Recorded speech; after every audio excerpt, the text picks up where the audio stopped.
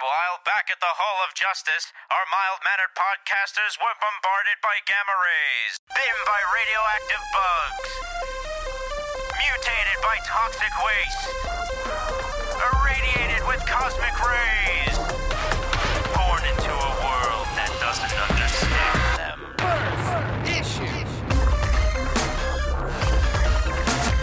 Limited edition.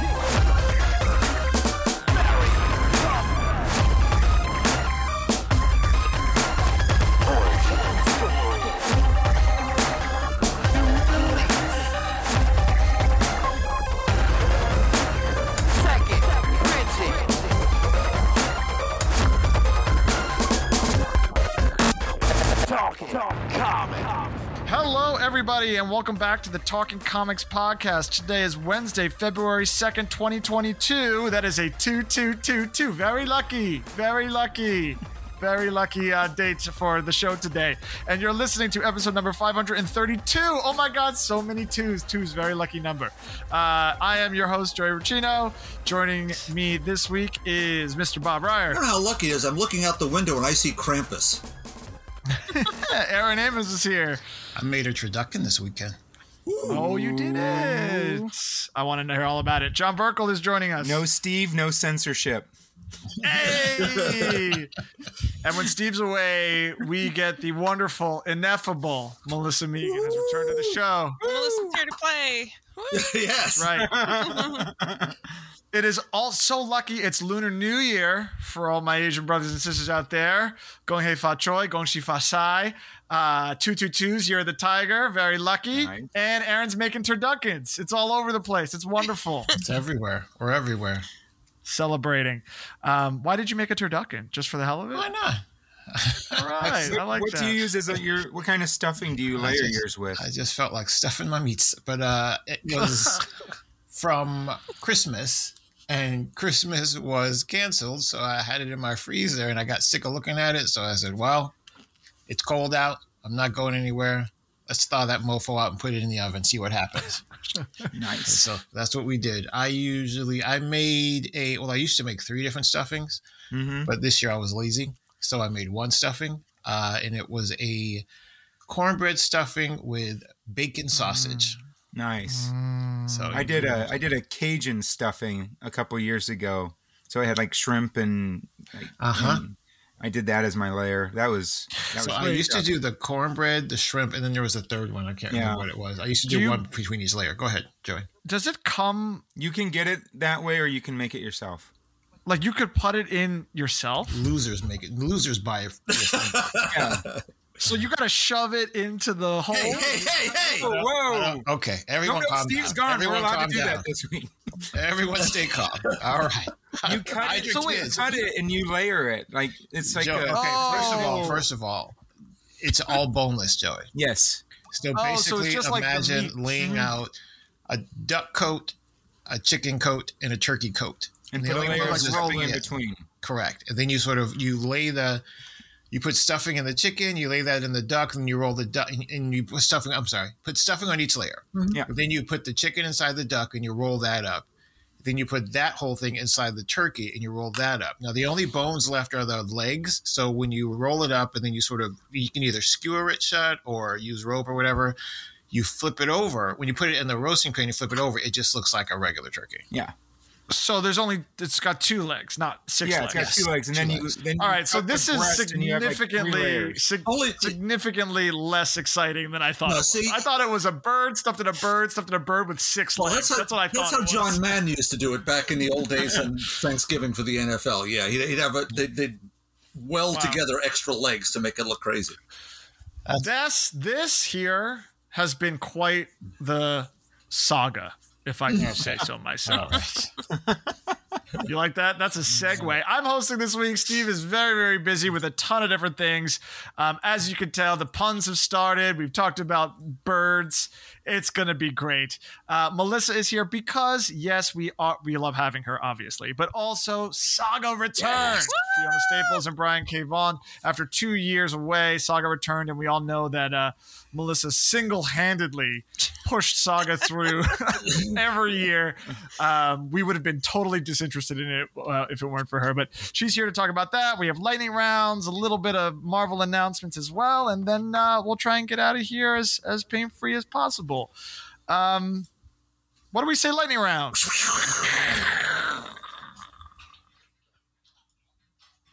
John. I was going to say, were you going to pick a name? What's happening? What are we doing? Pause. All right. John. I'll go. You can go first. Thank you, and I'm going to Joey. say this right now, that when I saw you had X-Men number 7 on your lightning round, if you make a crack about the fact that it's set in an evil place in New Jersey, I'm going to kick you off of this show right now. Oh, I should do some edits here. No. Isn't that statement redundant? Oh, I opened the book and I was like, it's the evil place under New Jersey. And I was like, nice, John. All right, John, the floor is yours. You mean the evil lair under Joey's apartment? Yep. All right. Let's do Devil's Reign number 3. So Chip Zdarsky, Marco Cicchetto with Marcio Menez on color and Clayton Cowles on letters. Things are starting to get tense in New York City as Mayor Fisk ratchets up his crackdown on masks. With the power dampeners at their disposal, like-minded police officers are tuning up captured heroes like the Ben Reilly Spider-Man. If it's too big of a situation, then Fisk has recommissioned the Thunderbolts, and this is like the Norman Osborn era Thunderbolts. And they're now outfitted with the who's who of reformed villains loyal to Fisk. Daredevil and Cap are leading the resistance. They're on to Fisk's use of the Purple Man to influence the average citizen, bringing them into the conflict with Doc Ock and his Superior Four, which is a Hulk, a Ghost Rider, and a Wolverine that have all been taken over by Doc Ock in an alternate universe. So that's an interesting little concept. And while that's going on, Luke Cage's candidacy for mayor heats up, putting anyone associated with Luke in the crosshairs. I'm having a lot of fun with this miniseries. It started out with a lot of Civil War vibes, and it still has those. But I like that everybody seems to be on the same page. There were some heroes acting a little different earlier on, and this issue reveals why they were acting a little different. It's gorgeous. Cicchetto's been great since he took over Daredevil, and they've really nailed this one. And there's some great tie-ins as well. I read the Lady Daredevil, which has been good. It's also by Zdarsky.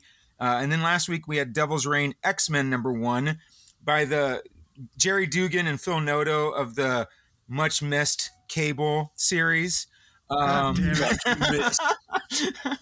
And Corey Pettit on letters. This opens in the past, and in the Kingpin's past, he had 2 ways of dealing with people. Men he no longer needed, he sent Elektra. Deals with men he still needed, he sent Emma Frost. And now that past is catching up with Emma as the U.S. agent and the team of Thunderbolts are parked outside the X-Men treehouse demanding they surrender. Emma takes the case of mutant status to the UN, openly defying Fisk, and it may be beneficial to the X-Men in the short term. It will no doubt lead to some revelations Emma might not want out there as this miniseries goes forward. I will buy anything Phil Noto does. Jerry Dugan, great author, great writer. This is fun, and it has the same vein of the X-Men universe, but it fits right in perfectly with Devil's Reign. And then finally, that little book that Joey mentioned, X-Men number 7. Jerry Dugan, Pepe Larraz, Marty Gracia on colors, and then Clayton Cowles on letters. Jerry Dugan must be channeling his inner Tom King, and anyone who listened to last week's show, and that's not a good thing all the time, as he time jumps all over the place in these past 2 issues. In issue number 6, we were introduced to Captain Krakoa, the newest X-Men, who we learn is actually Cyclops in disguise. But why does Cyclops need a disguise? Well, X-Men's number 7 tells us why. Resurrection is one of the most guarded Krakoan secrets, a secret mutants will do anything to protect, and as Orchis has leaked footage of Cyclops dying on their satellite by the sun all the way back in House of X, Cyclops can no longer appear in public because it would make no sense for him to be alive. And so Dr. Stasis and his Chimera, which are humans and animal hybrids, basically he's a poor man's high evolutionary, are testing the X-Men and the resurrection protocols. And now that Cyclops is dead, Captain Krakoa is born, and the future of the X-Men is, as always, in doubt. And I am loving this book still. It is still high concept, high adventure, and every time Larraz is on it, it is freaking beautiful. And I hope it continues for years and years to come, although they will probably pull him for a Captain America book in the near future. And I'm done. Yeah. Despite the New Jersey, prodding there, X-Men number 7 was amazing. I actually missed it last week. I'm glad that you had it on your lightning round because I didn't read it last week. But I love Cyclops, as we all know. Yep. Scott Summers was right. And any feature for him is great. And I love in this issue you really see he's like, I need to be out there. Like, I need to be out there. This quiet council, we can't really trust them anymore. Mm-hmm. I'm glad that the X-Men are now kind of separate from the machinations of Krakoa a little bit, doing their hero thing. And having Cyclops at the lead as this Captain Krakoa thing, I think is really, really cool. I love the Scott and Emma part too. That was pretty beautiful. I like that them as a couple. I know, but me too. Yeah. I do. What you're saying, Joey? In my catch up for our best of, I really did enjoy that the X-Men were back to that hero thing. It's a lovely change, lovely retro sort of thing. And this whole treehouse thing, it's bizarre, but it works, right? Right in the middle of Central Park. Let's be visible because we are now. We're still hated and feared, kind of, right? But there's something better happening. I love what they're trying to do. Yeah. See, now that's the thing, though. And I kind of thought about this before. That's kind of the rub, though, because when you decide you're going to be a superhero, you give up access to resurrection now. Well, I'm sorry. Access. You basically have to go into witness protection for all those purposes. When you die, you can no longer go back to your life. So all the heroes you've worked with, all those people, they can't know you're alive. And it wasn't something that was openly discussed, but it is absolutely there. So now it's a lot more public now. Yeah. And then they didn't, and I don't think we even thought about it to that degree when they were just like, we're going to plant ourselves right in the middle of New York and we're going to do this and we're going to be in the middle of this, that, and the other thing. And considering how much death was talked about, resurrection was talked about, and how it was so frivolously, viewed in what was it, Way of X? Yeah, I would have thought that would have been a cornerstone of this book, but nope. It's like, well, you're done, you're out. Yeah. So, well, I think part of it is, to your point, John, the time jumping back and forth between, in a single issue it would be one thing, but that we're time jumping back and forth over the course of 2 or 3 issues, right, over the course of 2 or 3 months, it's very difficult to follow the timeline of this story arc, which is not something we're used to with the X-Men book, because for the longest time it's kind of been one-off issues. And, if there was a storyline, they were like 16 or 17 issues apart, like the Vault thing. So it's been a little jarring and tough to follow. But with that said, it's beautiful and the storyline is great.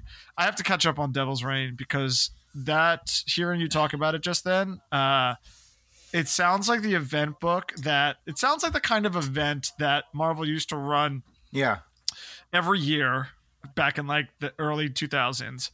And they kind of disappeared for a little while. And now it seems like that kind of book, but it's not being pushed as that kind of book, despite the fact that it's roping everybody in. Yeah, this could fall right in line with Siege and House of M, and Secret Invasion. Like it fits right. It feels like one of those books. Yeah. Yeah. I'd vote for Luke Cage for Mayor of New York, I got to tell you. Hell yes. Yeah. Which will make it, I assume that's the future direction, and I think that's a beautiful idea. Brilliant. Yeah. Well, he's been floating where, really? He was a little bit in the Iron Fist book. He had his own digital series there, and then there was a mini that was coming that was canceled. Didn't City David on Walker Fire? do him a little while after? Yeah, love that. That was Love a that. while Yes, ago. yes. Yeah, it was about 4 or 5 years ago. Right, I'm looking at the poster on the wall with Sanford Green and David F. Yeah, they yeah. signed for me. Loved that Power Man Iron Fist, and the Luke he did after was great as well. Yeah, it was. Yeah. Yeah. That would be awesome. Yeah. That would be awesome. That'd be cool. All right. Melissa, did you get your notes together? Melissa, do you have any comments on X-Men? I will say that I will always look up anything by Phil Noto. So There you go. Hey. you said Phil Noto, and I was like, all right, I'm gonna look this up. Yeah, he's awesome. Marauders. Yeah. Phil Noto was the only reason I was reading that Marauders book for a stretch there at the end. All right, Melissa, the floor is yours. Okay. Really, there's only one book that I was excited to talk to you guys about tonight, and I'm going to save that one for last. But I threw a couple extras in there just so you didn't think I was too lazy. Never. So I'm going to quickly talk about, let's see, The Me, Love in the Dark. I know that you guys have heard Steve talk about this one already. Yeah. I've been meaning to catch up on it, and I finally did. So, in case anybody doesn't know, basically it's a spooky tale about an artist named Ro who retreats from the grind of the city to an old house to find solace and inspiration. This is, look how out of practice I am. This is written by Scotty Young. Let me just tell you who did it. And the art is by George Corona. This is, she finds out that this artist leaves the city, right? She's not making art anymore. She's feeling very disconnected. She goes to this old creepy house in the middle of a small town, and she's going to try to find some inspiration again. And she quickly finds out that there's already someone occupying her home or something. Woo! And the story just quickly catapults through like a friendship to a deeper relationship to a straight up terrifying abusive situation. It is it really like it's like a ball of poo that just rolls down the hill really fast. But we it's really miss you so much, Melissa. This series is super intense and dark, literally and figuratively. The art is very dark in this. I'm not sure if it had quite the heart that I'm used to getting from Scotty Young, I think. And maybe that's because I'm so accustomed to his stories being featured around a child at some point. But it feels like a really great gothic horror piece. I loved how much they used the shadows and the corners and the details of the house. They were all used to kind of like increase the tension and the claustrophobia that developed the longer that she stays in the house. So anyway, I read number 1 through 5 of this. I kind of gobbled it up this weekend, and I thought it was super, super cool. Yeah, and like I said, I'm sure Steve has talked about it a lot already, but, you know, it's awesome. Multiple nominee for our best ofs. Now that I've approved it, you know that it's good. Yeah, forget Steve. It's all about Forget Melissa. Steve. Yeah. The other one I read was Dot Self, number 1 through 3. It's written by Christopher Sabella and art by Kara McGee with letters by Aditya Bidikar. I hope I did not make that really bad. I'm sorry. So this is it's an insane story basically of a future that gives you the ability to say goodbye or rewrite your story. So the concept is that there's this big company that allows you to save and database all of your memories and your experiences and your feelings in your life. And when you die, they can take that database and they can put it into what they call a blank, which is like a fake person, essentially. And you have the opportunity to come back with that blank and basically say goodbye to the people that you want to say goodbye to, or like wrap up loose ends and like have that one last day. And so it's this weird kind of like this little machine looks like an Alexa and sits in the corner of the room, and it's always keeping track of all of your experiences and keeping all of your stuff. And this is the story of this woman named Nat, or Natalie. She goes along with her husband's idea to try this new tech out, and she downloads herself into this thing. And then one day she wakes up to find that there are people that she's never seen before sort of emptying her bank accounts. People are showing up on her doorstep wanting to kick her ass for some reason she has no idea. Her life is essentially being torn apart by all of these strangers that she doesn't know. And it turns out that they're all blanks who are walking around with her life stored inside them. Wow. It's a really, really cool concept. It's this idea that like all of these blanks are essentially the people that you could have been if you had made different choices or done different things in your life. And it just blows up into this kind of chaotic running around town, trying to survive, like being kidnapped by 6 versions of herself, like trying to figure out like how to put her life together. When, you know, she has all these different versions of herself, either agreeing that she needs to be saved or feeling like they need to get rid of her and take over her life. There's all these different ideas from her blanks on what they should do with the real person. And it's just, you know, it's crazy. It's absolutely chaotic and wild. It's such a wild ride.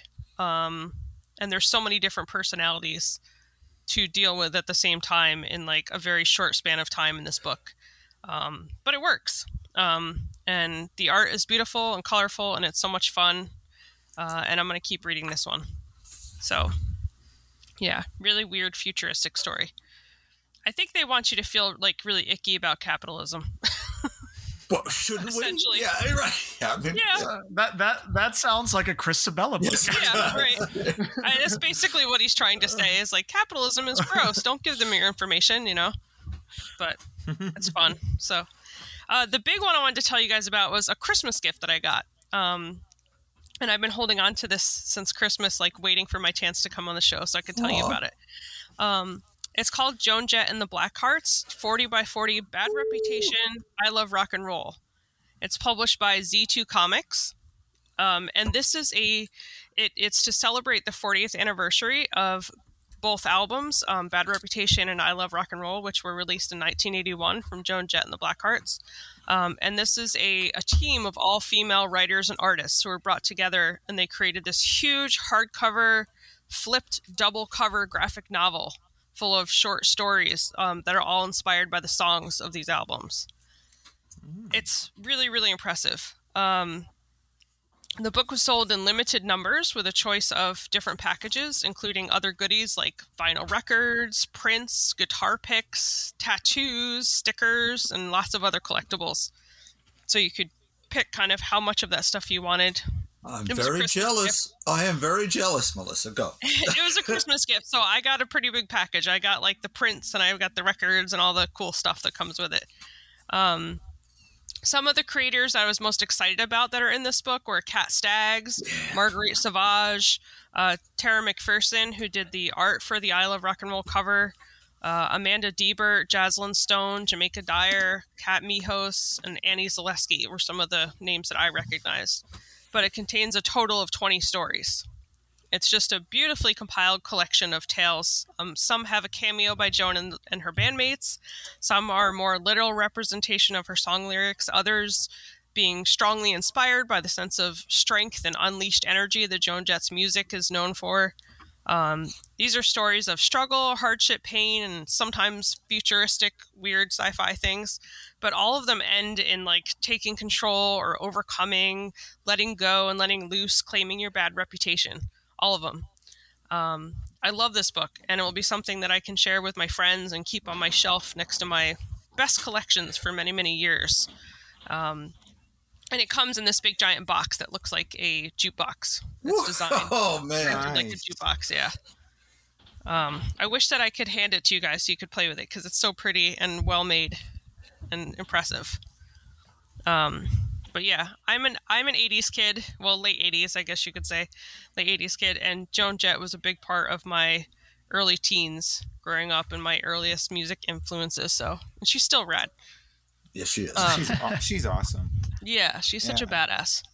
And as a hairstylist, she's one of my biggest inspirations, actually, for hair still. She's one of my favorite. Oh, her look has always been phenomenal. Yeah. I mean, right? Just timeless, but always marches to her own drummer. I loved her. I still love her. But, yeah, I got to get this. Yeah. Officially, it comes out March 29th in the regular book version, not the fancy one that Melissa has. You have to go to Z2, whatever might be left over there. I'm a big fan of Tara McPherson. I have a bunch of her artwork in my salon, actually, and at home. So I actually saw she shared this because she did one of the covers on it. And so as soon as I saw it pop up, I sent a note to Santa to let him know that I was. Santa was very good to you, I'll tell you. Dear Santa, get me this or else. Yeah. Or else you're sleeping on the couch. Yeah. No, it's pretty amazing. I wish, I don't really know how to portray it in words because it's just. But I'm go sure to their you guys site. have Go to the Z2 site and look at the array of stuff. Guitar straps and picks, as you're saying. So many different books and tattoos and stickers. It's amazing. It really is. I'm kind of I love to get my favorite comics in big hardcovers. We know they're expensive and they're kind of hard to get sometimes. So I have a few of them. I have like Y the Last Man collected in hardcover. I have Saga in two big giant omnibuses right now. But this one is really, really gorgeous. It's just so much fun. It's so fun to like read half of the book and then flip it over backwards and read it from the other side. Yeah. Melissa, I was so thrilled that you looked at this. Our local paper here, because Joan still lives in Long Beach, out on Long Island. Oh, really? Yeah. Oh, yeah. She and Kenny Laguna, her writing partner, guru, everything else. She is one of these people in the music industry that not only carved her own way, but did something so special. Her initial album, Bad Reputation, was turned down by 23 record companies. Everybody turned it down, and they said, we'll just do it ourselves. She owns her own masters. All the records, except for some of the Columbia stuff, she owns everything. They can do what they feel with it and do all these wonderful things. I have in front of me here, I have the vinyl albums. I have the CDs. I am looking at a Joan Jett and the Blackhearts Live on Broadway t-shirt from 1989 sitting right next to me. Huge fan. Again, the music is wonderful. The person and what she stands for in the industry and everything else, Rock and Roll Hall of Famer, too late as far as I'm concerned, but still is. So special. So great. Yeah, we see a lot of like girl power stuff around now, and some of it is more genuine than others, but I think the essence of what you just explained about Joan Jett and her music history and her career, that essence is in every story in this book. Gotta get it. Thank you, Melissa. That's awesome. Yeah. Joan Jett makes a cameo appearance in that Repo the Genetic Opera that I did for Progressively There Horror. you go. Oh, yeah. Just spontaneously in the back of one of the songs, she just like rips a guitar solo for like why, but it was awesome. She's Joan Jett. Now, Joan Jett. It's not around because it's music rights clearance problem. She did a movie where she's the co-lead with Michael J. Fox and Jenna Rollins called Light of Day. Oh, I remember that movie. Written and directed by Paul Schrader from Taxi Driver. It is awesome. They had like a family band, didn't they? Yes, they did, with Michael McKean in the band as well. It is a great movie, and she's very impressive as an actress, as well as everything else. Melissa, did you watch the Y the Last Man TV show? I did. What'd you think? I enjoyed it a lot. I actually just had a conversation in my Discord group right before I got on here tonight about how angry I am at some of the garbage that's been approved recently for TV shows, and that show has not been picked up for another season. I agree. I really enjoyed it. Obviously, they change a lot because, times have changed since 15 years ago when that book came out. Maybe more now at this point. No, about 15 years. But I liked the changes, and I thought the cast was good, and Diane Lane, and I was into it. Yeah. And then when they announced the cancellation, I was like, oh, that's sad. We waited like 15 years for this. Really? We get one season? No. 2020. I thought it was amazing, and I love that I went into it very like purist, like they better not mess with the story. And then I saw it, and I'm like, oh, they did mess with the story, but they made it work better for now. Yeah. It makes more sense. And I remember when we first started watching that, Ryan turned to me right at the beginning and said, I wonder how they're going to handle the concept of trans people. And I was like, well, that wasn't really in the book. And then they did. And I was like, oh, cool. Yeah. cool. Like And they did well. I they thought did it gracefully. Yeah. Yeah. 2021 was the year of comic book adaptations that were immediately canceled. Speaking of where the hell is Sweet Tooth season 2? Where the hell? Right? Well, that one is made it. coming. They said that one made it January through. of 2022, but it's not here yet. They got that Robert Downey Jr. money on that one, so Yeah. I think they'll be okay. Those of us who bought into Jupiter's Legacy, we're screwed. Ouch. Yeah. Why the Last Man? Done. Wait, but hold on. I want to rewind. Melissa, also, when the Me You Left in the Dark turned saucy, what were your thoughts? Turned Because saucy? when all of a sudden she's like, she pulls that monster into the room yeah. with her, I was like, oh my God. Well, I think it was, yeah, it weirded me out. But then I thought, I don't know what I don't get about that book. And I love something that leaves things open to interpretation like this is like, I don't know if I don't think she actually sees what we see.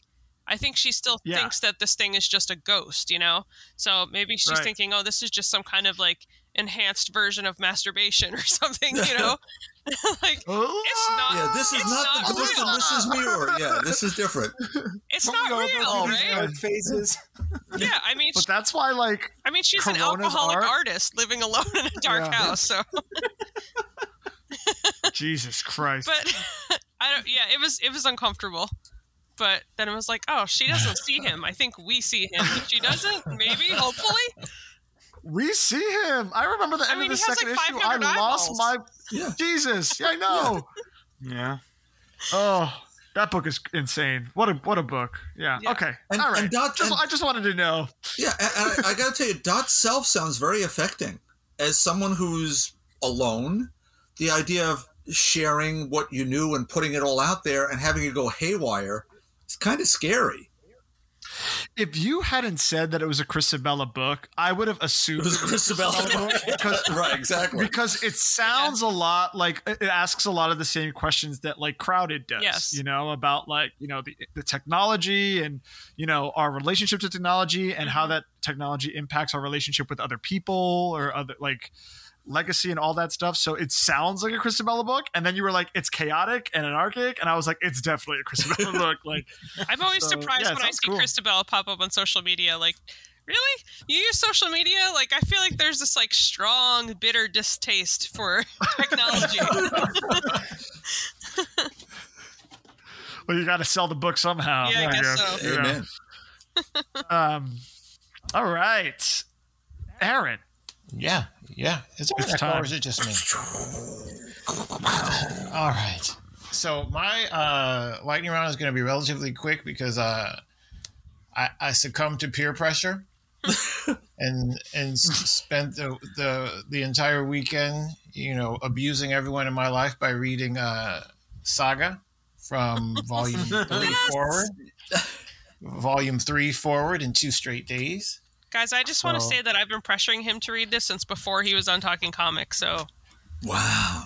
good Wait, Lord, Aaron. So you had only read the first 8 or 9 issues? Oh, look at that education at play. He did the math. Look at that. Look at Joey, the math teacher. Look at you. I'm Jesus. Yeah, I will say I read actually volume 3. Yeah, I reread volume 3. I realized after I Okay. got through as I got through the first 2 issues of volume 3, I'm like, oh wait, I read this already. Yeah. I was like, You were like, I've seen that giant vagina monster before. I'm like, oh, this dragon photo doing? looks familiar.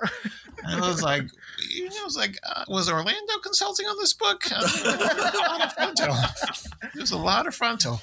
But so I read 3 through 9, 2 days, and then I read a bunch of other stuff. And I got kind of lucky because basically between Bob and John, all the other stuff I read, except for the 2 I'm talking about, are on the list this week. So there you have it. So I'm going to be super quick. One of the things I'm going to talk about is Static, Vita Ayala, Chris Cross, Nicholas Draper Ivy. I wanted to talk about it because I was very much looking forward to it after reading Icon and Rocket. If you read Icon and Rocket last week, it says that issue takes place after Static number 5 because Static is in that issue. However, this issue doesn't end in a way where I feel like Static can just roll up and go to school the next day. So I'm a little confused by the numbering. Anyway, as you know, they have been dipping in and out of various universes. They've connected Hardware and Icon and Rocket and Static in a little bit of way. So they sort of have dipped in and out of each other's books, which kind of explains some of their powers and some of their knowledge. Some of the gadgets and some of their knowledge of things. Which I thought was a really good idea. But this issue picks up basically after the what I'm assuming is going to be the core team gets together, and they're trying to go find and rescue all of the Bang Babies who had been kidnapped and locked away essentially for experimentation and use of figure out how to basically militarize their powers. It's an interesting sort of take on this because you become kind of accustomed to these stories starting with the team sort of all coming together, having a little bit of issues here, and then sort of gelling and everything works out perfectly fine. Not quite. These guys are still sort of at each other's throat, and they still got some issues to work out. And I like that it's not something that's resolving itself, at least in the story, super quick. A lot of things come up in this book about acceptance and the difference between them, even the granularity of between Bang Babies, between people of the individual cultures that are being, that exist within the Bang Babies, because they're not all black, they're not all white, they're not all anything. So there's a whole lot of different things going on there that, interestingly talked about.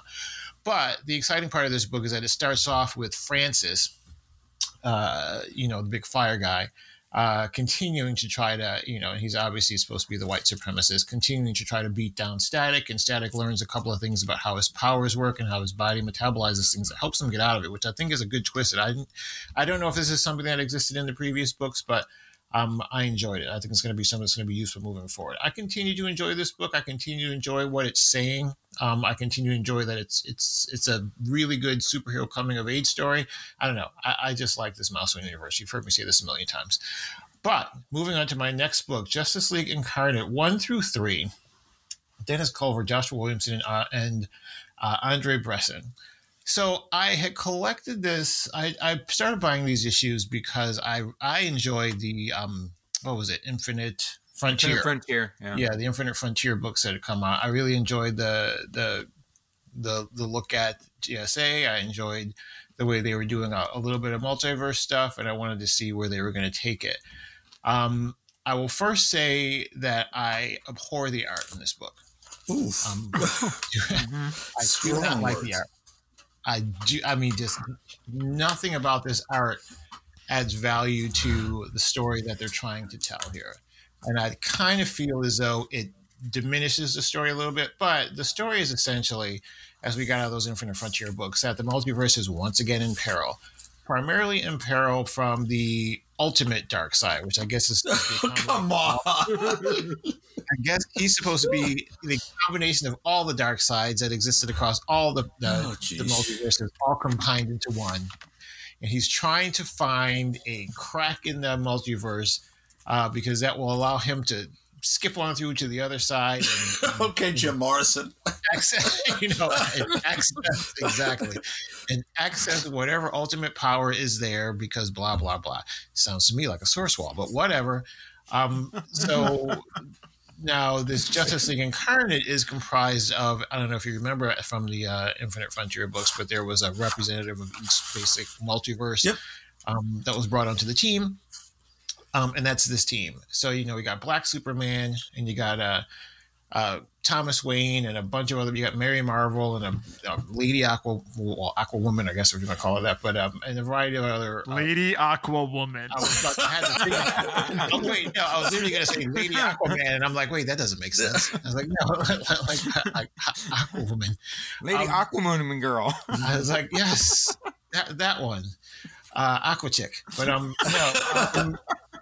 But they got this whole team together, and the team is together for two reasons. One, to obviously stop Darkseid, but the other is to find Barry Allen. At the end of those Infinite Frontier books, Barry Allen, once again manipulated by, what was his name? Was it Psycho Pirate? Psycho Pirate. Was forced Psycho Pirate. Yeah, was forced to run so fast. So flipping through the multiverse somewhere. So they're trying to figure out where he is. Again, I like the I always like sort of looking at these characters from various the other multiverses. I like them in small bits and pieces. I don't necessarily like when they try to do too much with them. I was a guy that was reading that Earth 2 book that came out in the New 52 a while back. I thought that book was great. Some of the same characters are here, or at least we saw some of these characters in that book. But I gotta be honest, even though I'm continuing to read this, I do feel as though I'm being let down by this art, because this art is just, it seems very sloppy. It seems very rushed. Wow.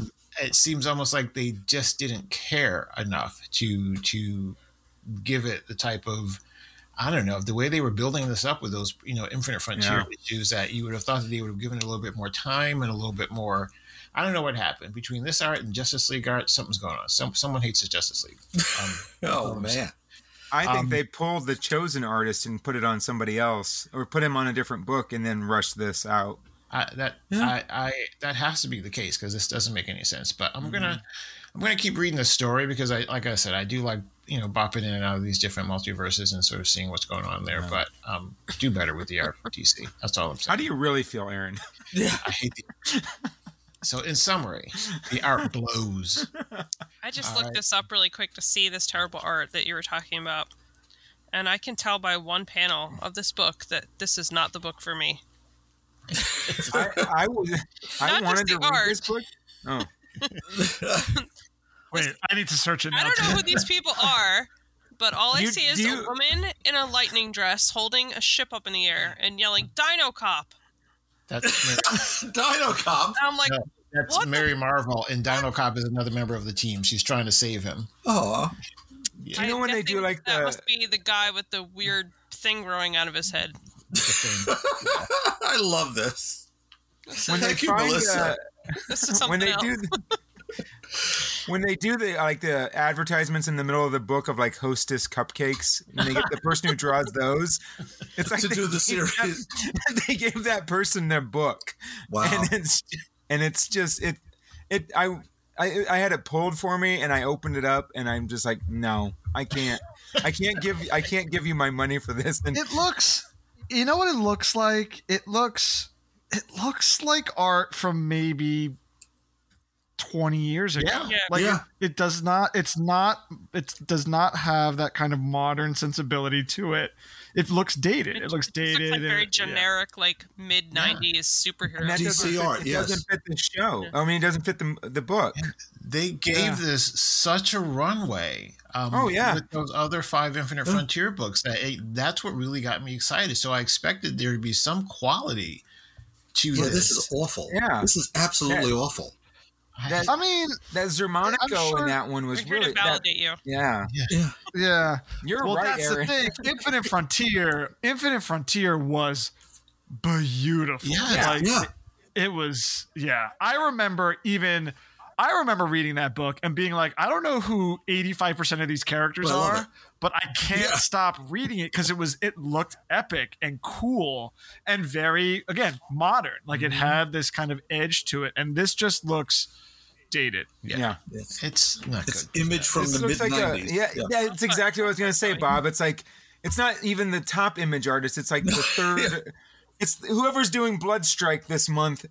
Yeah, this is not Michael Turner. This isn't McFarlane or Larson. Yeah, it's one of those. No. You go do this book. Go do this book. Yeah, Wow, this is turning. But it sounds like a great story is the problem, and that's That's the thing. I personally am enjoying the story again because Yeah. I like those characters. I like that we're not looking at the same 6 characters Yes. that we always look at in the Justice League book, and I like that they keep popping. I mean, you got Captain Carrot popping through here. come on, right? That's right You there. got it. Yeah. Captain Carrot. Did you say awesome. Captain Carrot? Captain Carrot. Yeah, dude. and the, Captain Carrot and the Zoo Patrol. Yeah, come on. Zoo Crew. You got Hellblazer.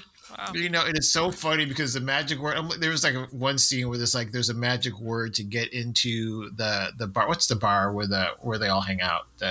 It's the bar with where no all the name or detectives whatever it hang is. out? Yeah. There's a magic word to get in there, and I'm looking. I'm like, what is this word? And then I realized, I'm like, oh, it's Vertigo spelled backwards. I'm like, Is Detective Chimp still sitting at the bar? He's always sitting at the bar. I think he's in there. Okay, He doesn't good, have like a good. speaking role, but I'm like, Isn't I it think that's him. the Bar of Oblivion or the Oblivion? Yes. The Bar of No Name is the Marvel version. Yeah. Yeah. So, Yeah. I was like, I also want to clock. It's only the second month of 2022, and Aaron has mentioned the source wall. Yeah. So it's. I think he came on to the show complaining about the source wall, source and now wall. here we are. there's always a crack. That's because there's always a crisis. crack. There's a crisis brewing. Yeah. There's a crisis brewing again. Oh, yes, there is. Yes, there is. And what's Yeah, funny to Melissa, me- this is what you've missed, man. We have Captain Carrot now, Detective Chimp. Like this is the DC Listen, has gone off the rails. Superheroes Detective have gotten Chimp way is the more shit. interesting since the last time I came. So. Yeah. Listen, don't nobody better say nothing bad about Detective Chimp. Do not say anything bad about Detective Chimp. All right. He goes back Detective about Chimp is 50 the man. years, Melissa. He's actually a real character. He is the man. Well, not really. Well, but no, you he's know the chimp. You know what I'm saying? So, He's a hard yeah. drinking chip with a sword. All right.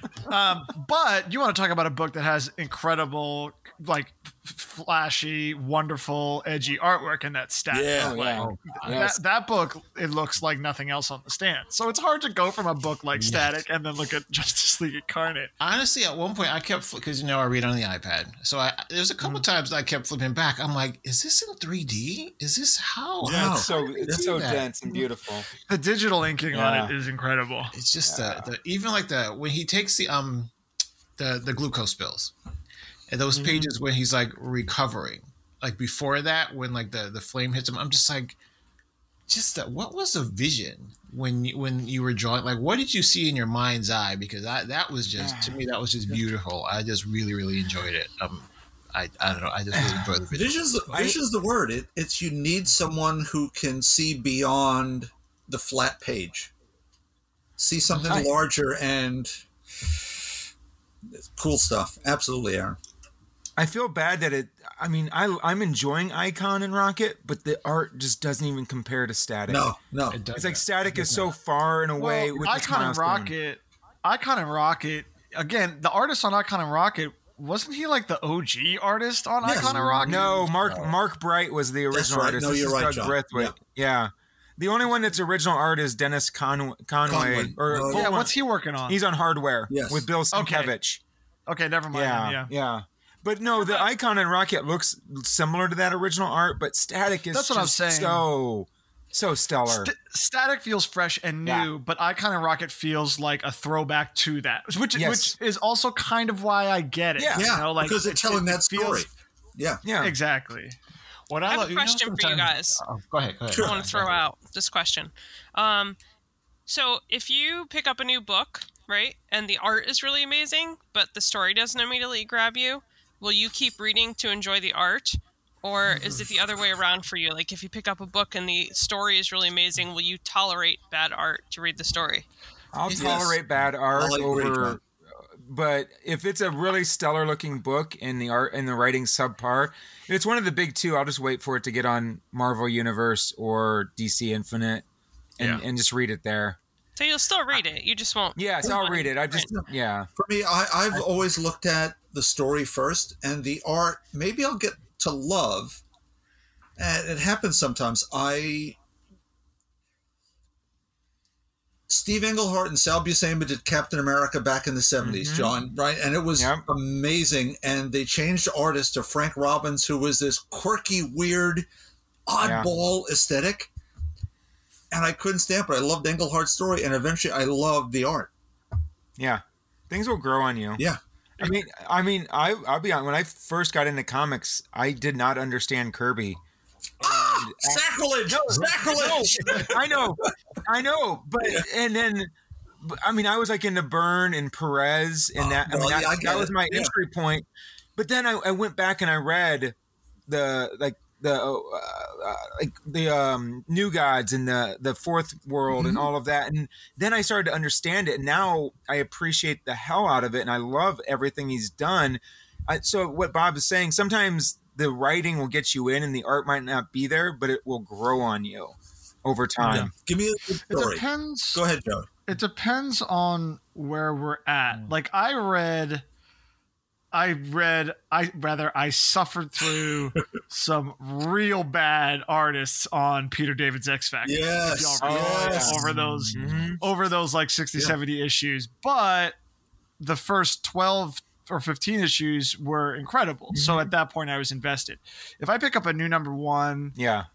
and the art is not jiving for me, or the writing's not jiving for me, like I'll just stop. Like I cannot.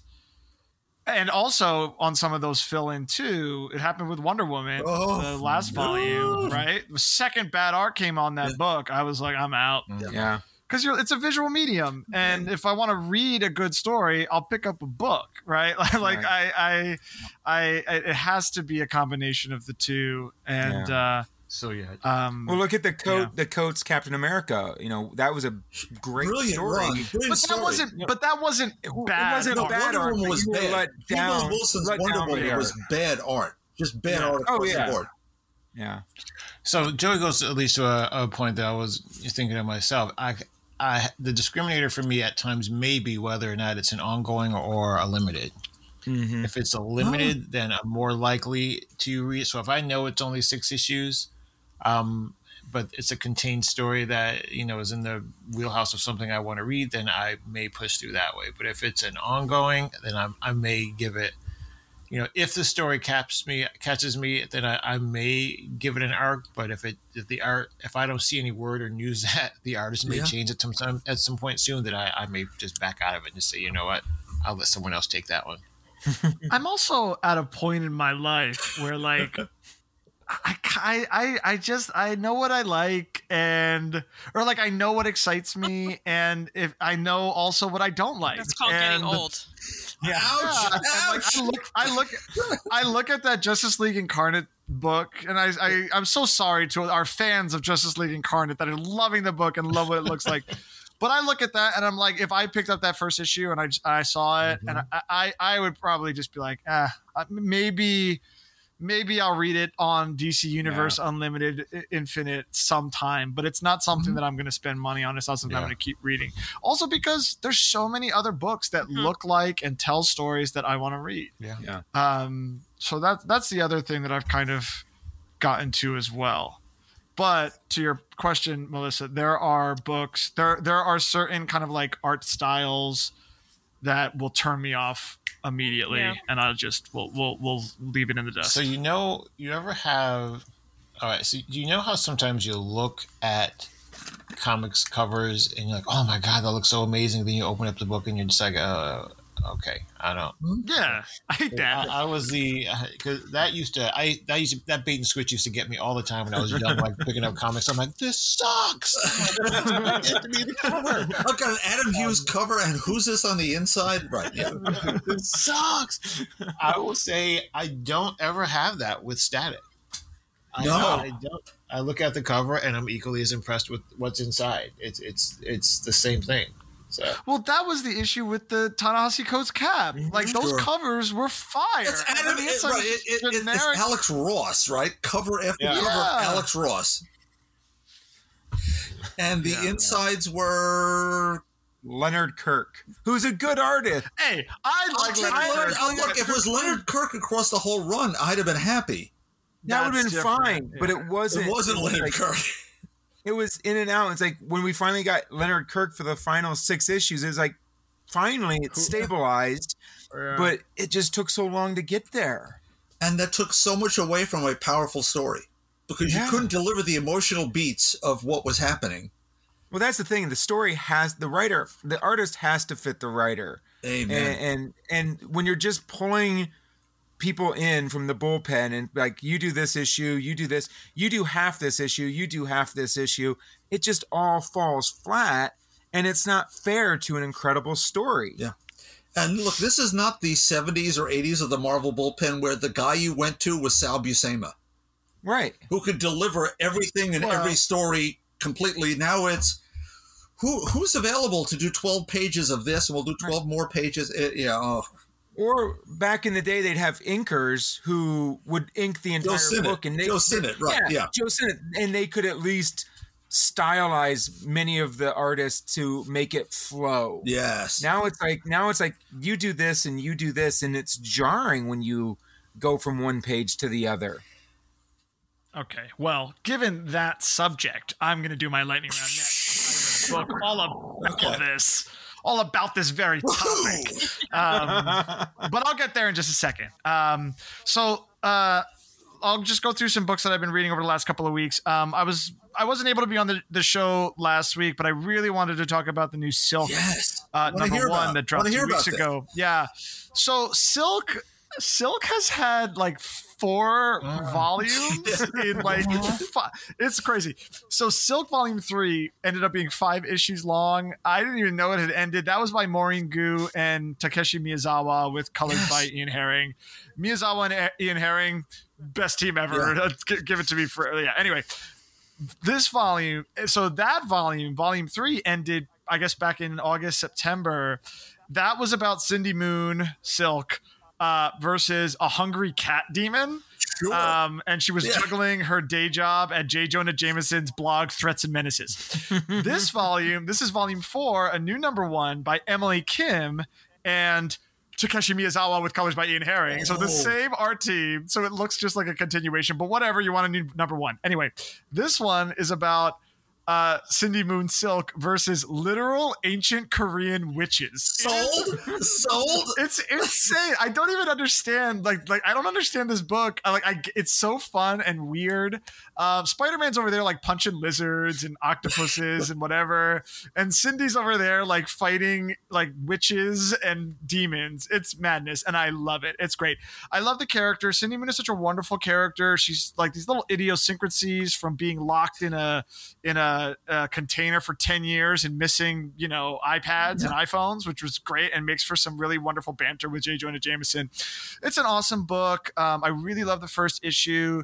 It's got life to it, and it's such a great new character. She's free of the baggage of 60 years of Peter Parker, but has the same kind of power sets and foibles and all of that stuff. So it's great. I really love this first issue. Emily Kim is a TV film writer, I think. And I think she's made the jump to comics really well. There's a great sense of humor in this. I started reading Mr. Miracle, The Great Escape. This is one of the latest DC young adult graphic novels. I'm about a quarter of the way through. It's by Varian Johnson and Daniel Isles. It looks great. The writing is fun. I'm also familiar with the Mr. Miracle character, so I kind of get it. I cannot imagine a middle schooler picking this up and knowing what the hell is going on. Like it opens and it's like, here we are, and Granny's got the Furies after me, and lucky my name's Scott. And I'm like, I don't even have any idea what's going on, and I've read Mr. Miracle, so I think it is a little dense, and I'm surprised that they went with it for this kind of line of young adult graphic novels. I'm looking forward to reading the rest and seeing if maybe they clear things up. But the art's cool. Daniel Isles got this like Afrofuturist thing going on. It's really cool. But I think I need to read more. Last week, y'all talked about Moon Knight, and Steve was like, I want to read some Moon Knight. So I bought the Jeff Lemire ones, and I was like, hey, I've never read those. So I read volume 8, numbers 1 through 14. This was Jeff Lemire with Greg Smallwood. And then there's additional art for the second arc from Francisco Francavilla, James Stocco, and Wilfredo Torres. And each of them do a different identity. Oh, brilliant. It is awesome. Francisco Francavilla does the Jake Lockley taxi driver stuff. Wilfredo Torres does the Steve Grant movie producer stuff. And then James Stocco does literal Moon Knight. Mark Spector is a space knight fighting lunar werewolves. And there's this great part where like the real Mark Spector is like, where did you come from? And the space knight goes like, I don't know, I think I'm new. And I was like, I guess Jeff Lemire was doing Trillium or something at this time. It was kind of doing that same thing. It's incredible. The 14 issues, I could not stop reading them. They are so wonderful. First of all, Greg Smallwood's art is absolutely stunning. It is chef's kiss. And actually, just from the trailer, that you talked about last week. I think that Lemire's run, I think, is going to inform it a lot. Did you say this is volume which I think 8? is cool.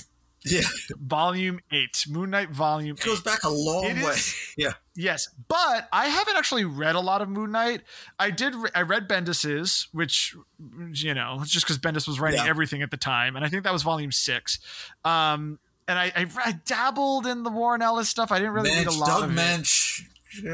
Yeah, I know the Doug Mensch stuff is, you know, I've been reading Shang-Chi, Right. so I know Doug Mensch's style. But the 14 issues that Jeff Lemire did was incredible. I knew what was going on, even knowing very little about Moon Knight.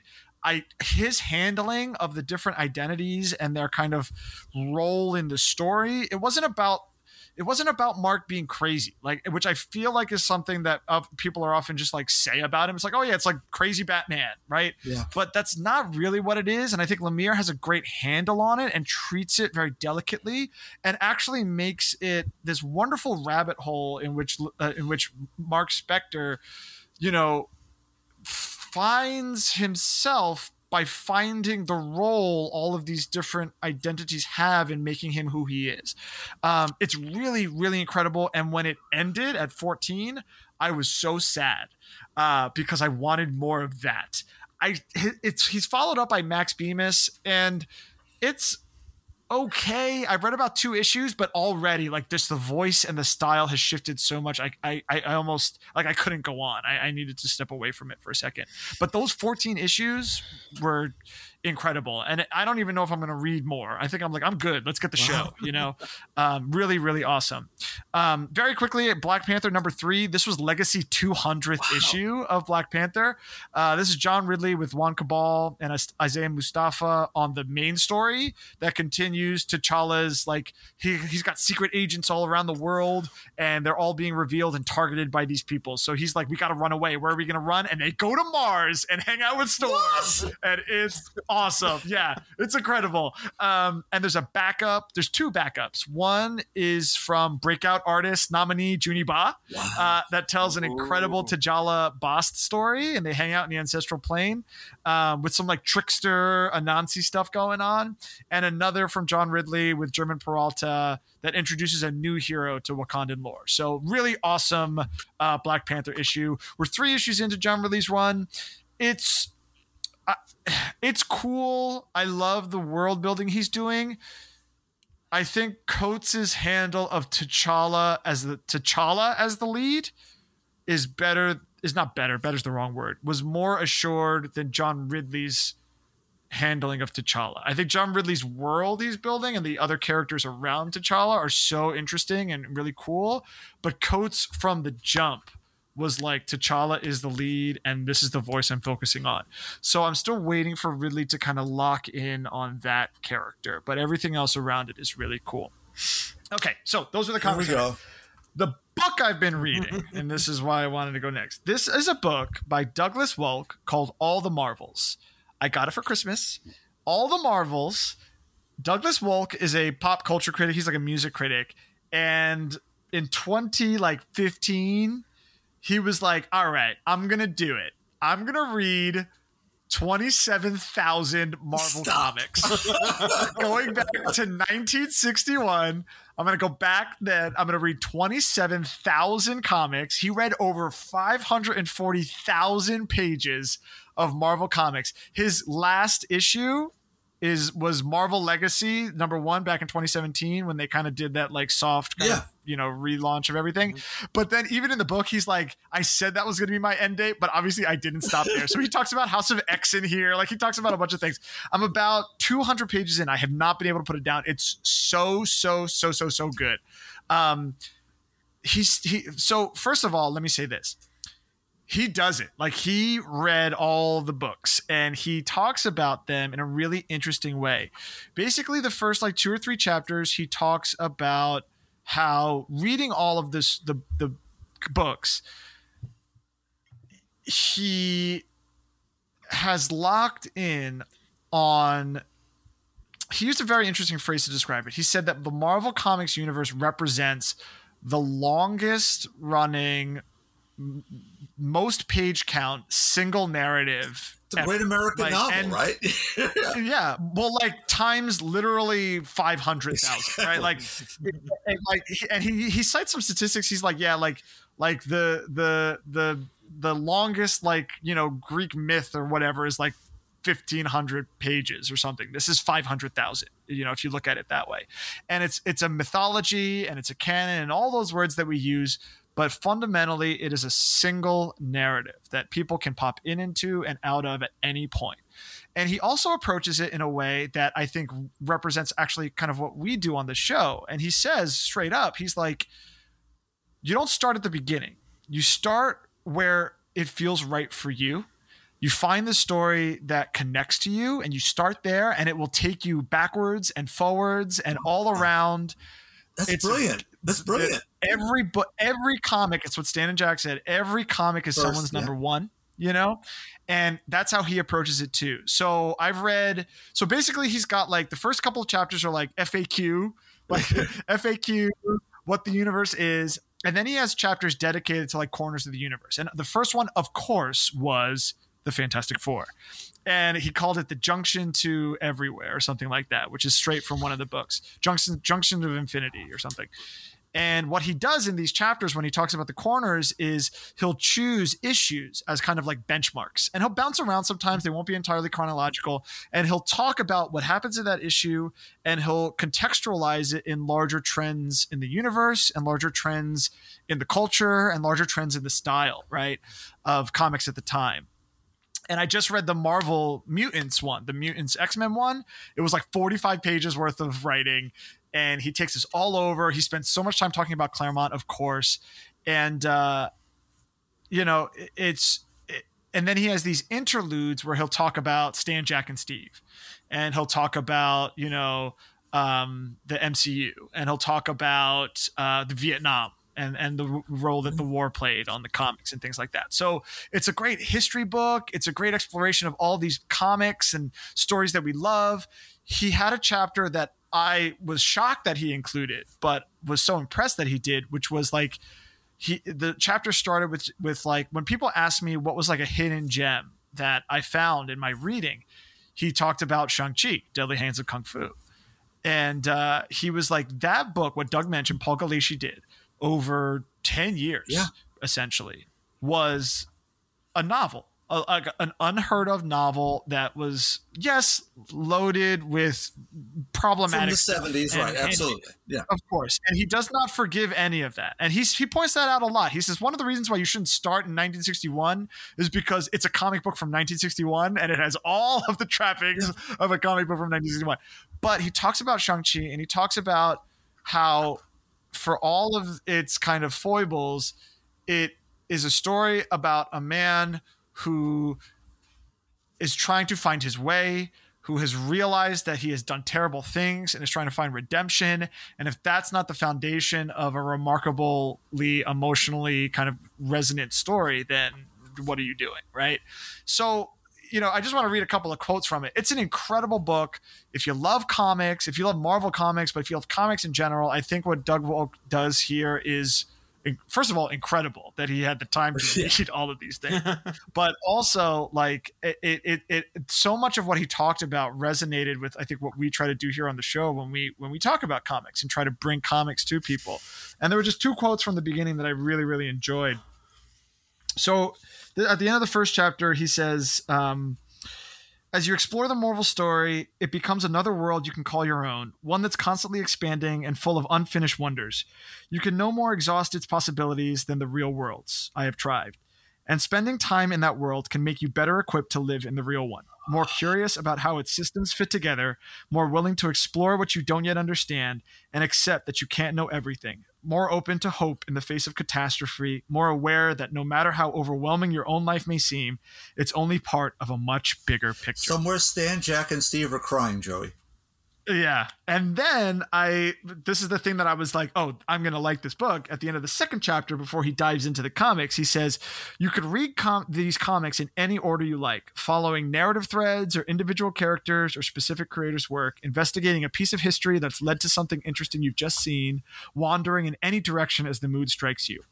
You can even do something no character within the story can do. Revisit any part of it anytime you want with everything you've read and everything you've become since the first time you saw it, allowing you to get greater joy and deeper understanding out of it. Oh, yeah. I'm going to cry. Yeah. Woo. It's so good. And like you read it and you're like, wow, it's a reminder of how wild this thing that we do every week is, like that these stories and these characters to some degree are decades old, and there is still a part of them that is connected to that is literally unlike any other medium. Like even James Bond, even though his movies came out in the 60s, has evolved and changed in different ways, but those only come out once every 5-6 years. These come out every week. 15 or 20 of them a week. Right? Yeah, exactly. So like it's crazy sometimes, and we talk about all the time, like it's just there's comics, there's so many of them.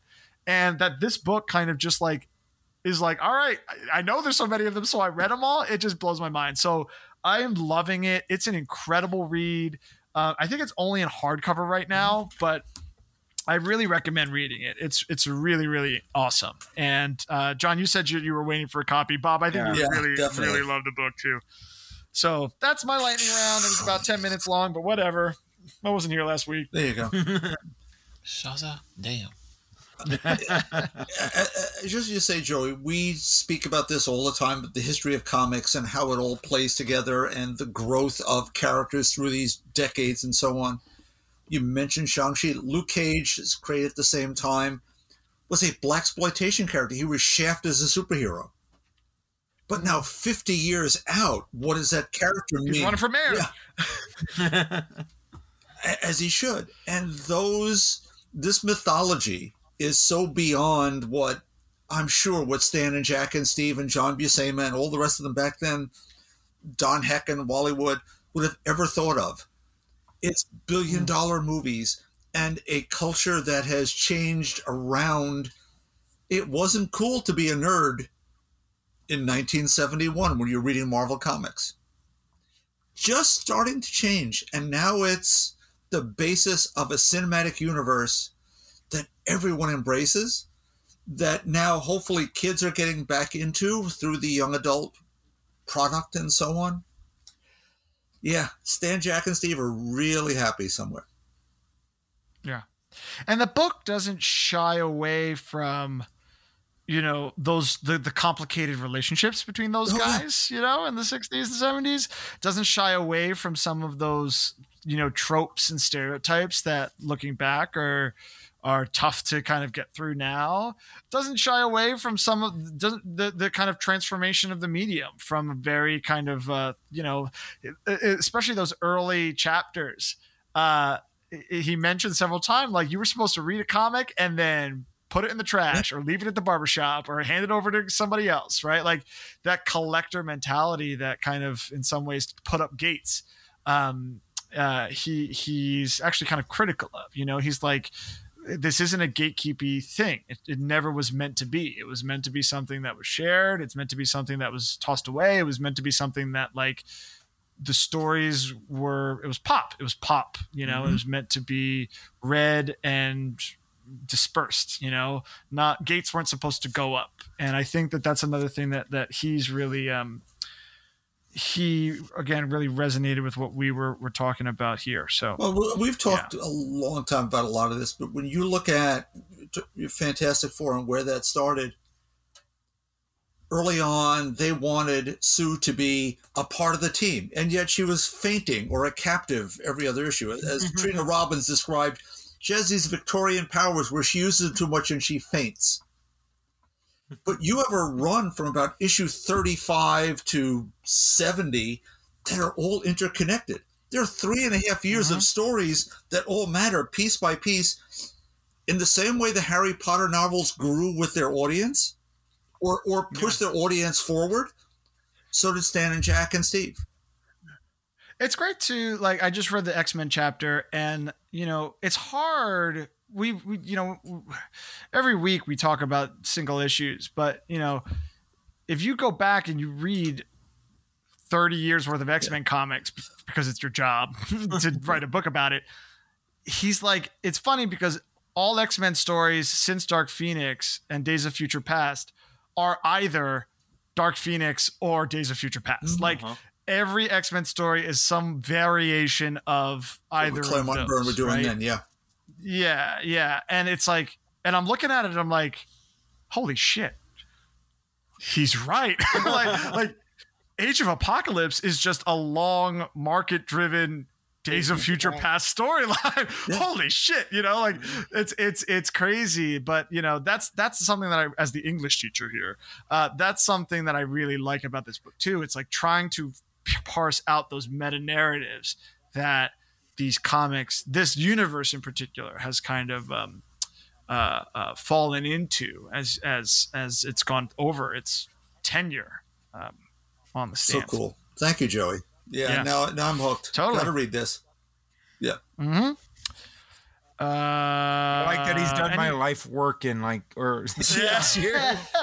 No, he's done my whole. I was gonna write this book, John. He's done my whole childhood. Now I got to read the book about it.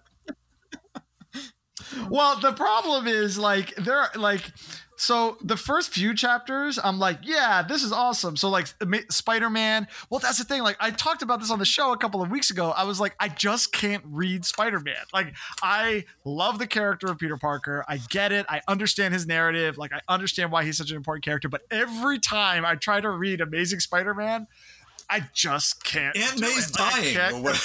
Yeah. I know. Like I can't do it.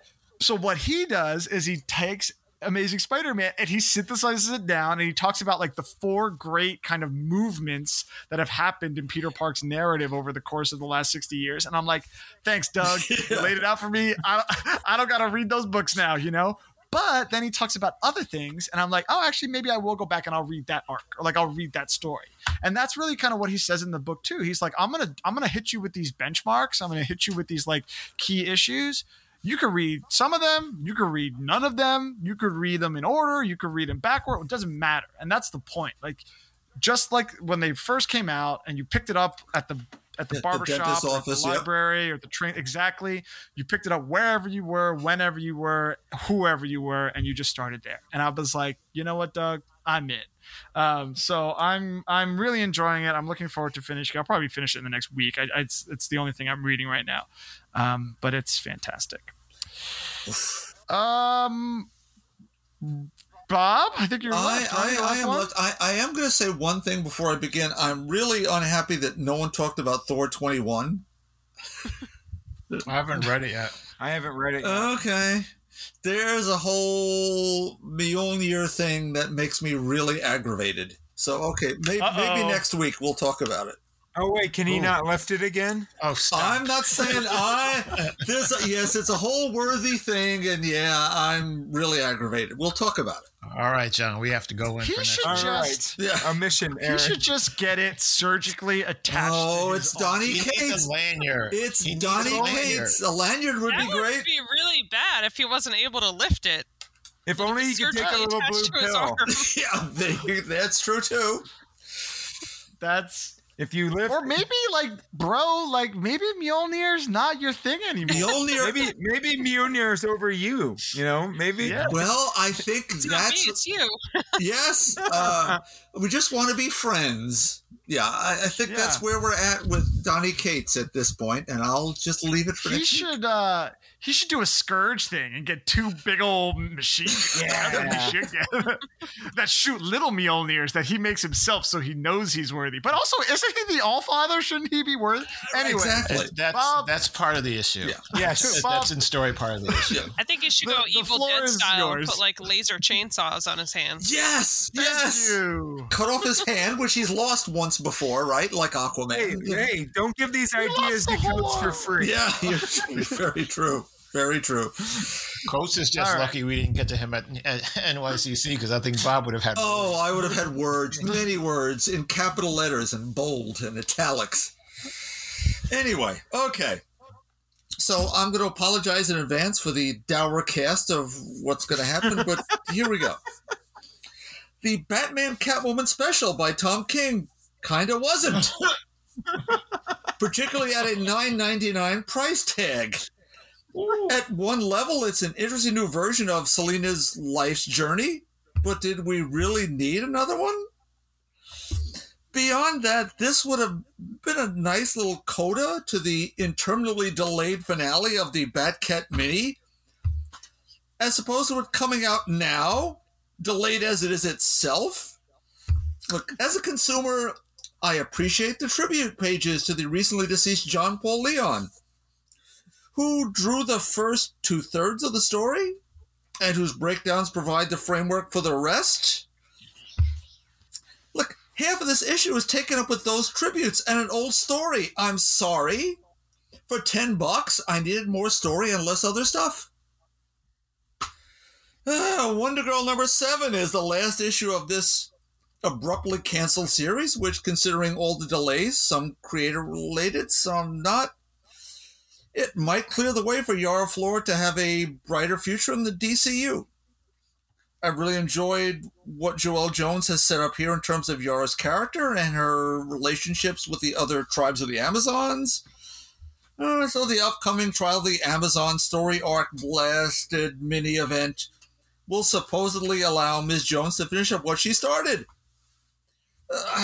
Look, the art here by Leila De Luca and Jordi Belair, awfully good, but I'm tired of delays and thrown together events. Blah! All right, Nubia and the Amazons, number 4 of 6 by Stephanie Williams, Vida Ayala, Aletha Martinez, Daryl Banks, Mark Morales, Romulo Fajardo Jr., and apparently it didn't have a letterer. I guess the letters all appeared by themselves. Look, anyway, this gets heavily into the Themyscirian political intrigue regarding Doom's Doorway, which will be a big part of the aforementioned Trial of the Amazons. Can we see a thread here? Is this an event we're all paying for ahead of time? Look, I can't say for certain. This issue was very dense with exposition, almost as if, well, the creators needed to get a lot of information packed into a shorter run than they really thought they were allotted. Look, this also had delays that might have it butting up maybe against the start of this event, in air quotes. Look, now to me, never mind density. I always loved those old books. We talked about Claremont before. But here it just came off forced.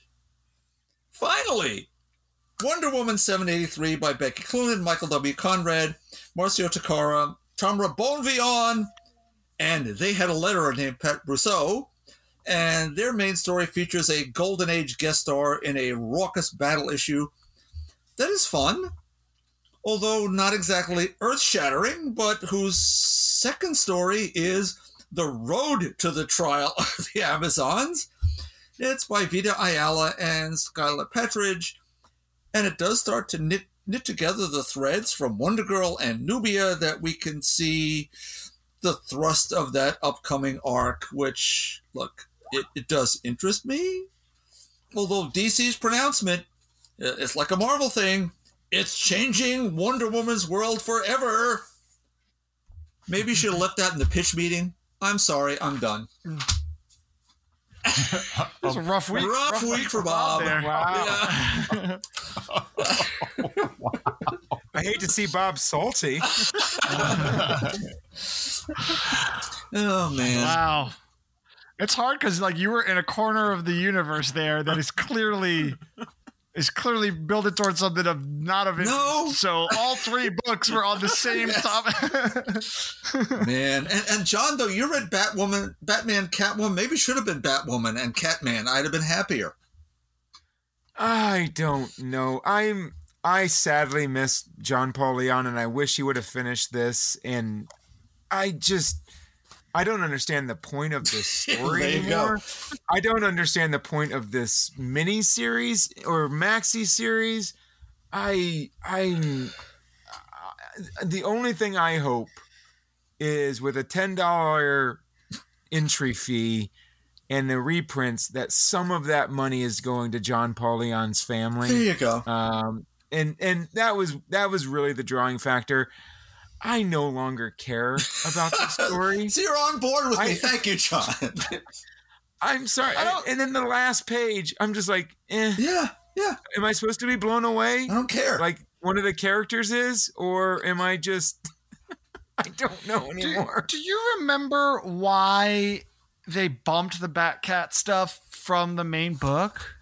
Well, because he got fired, basically. He got fired, and they said you can finish out your run here in Black Label, and it won't matter because he wanted all this to be canon, and DC's like, no, we're not doing that.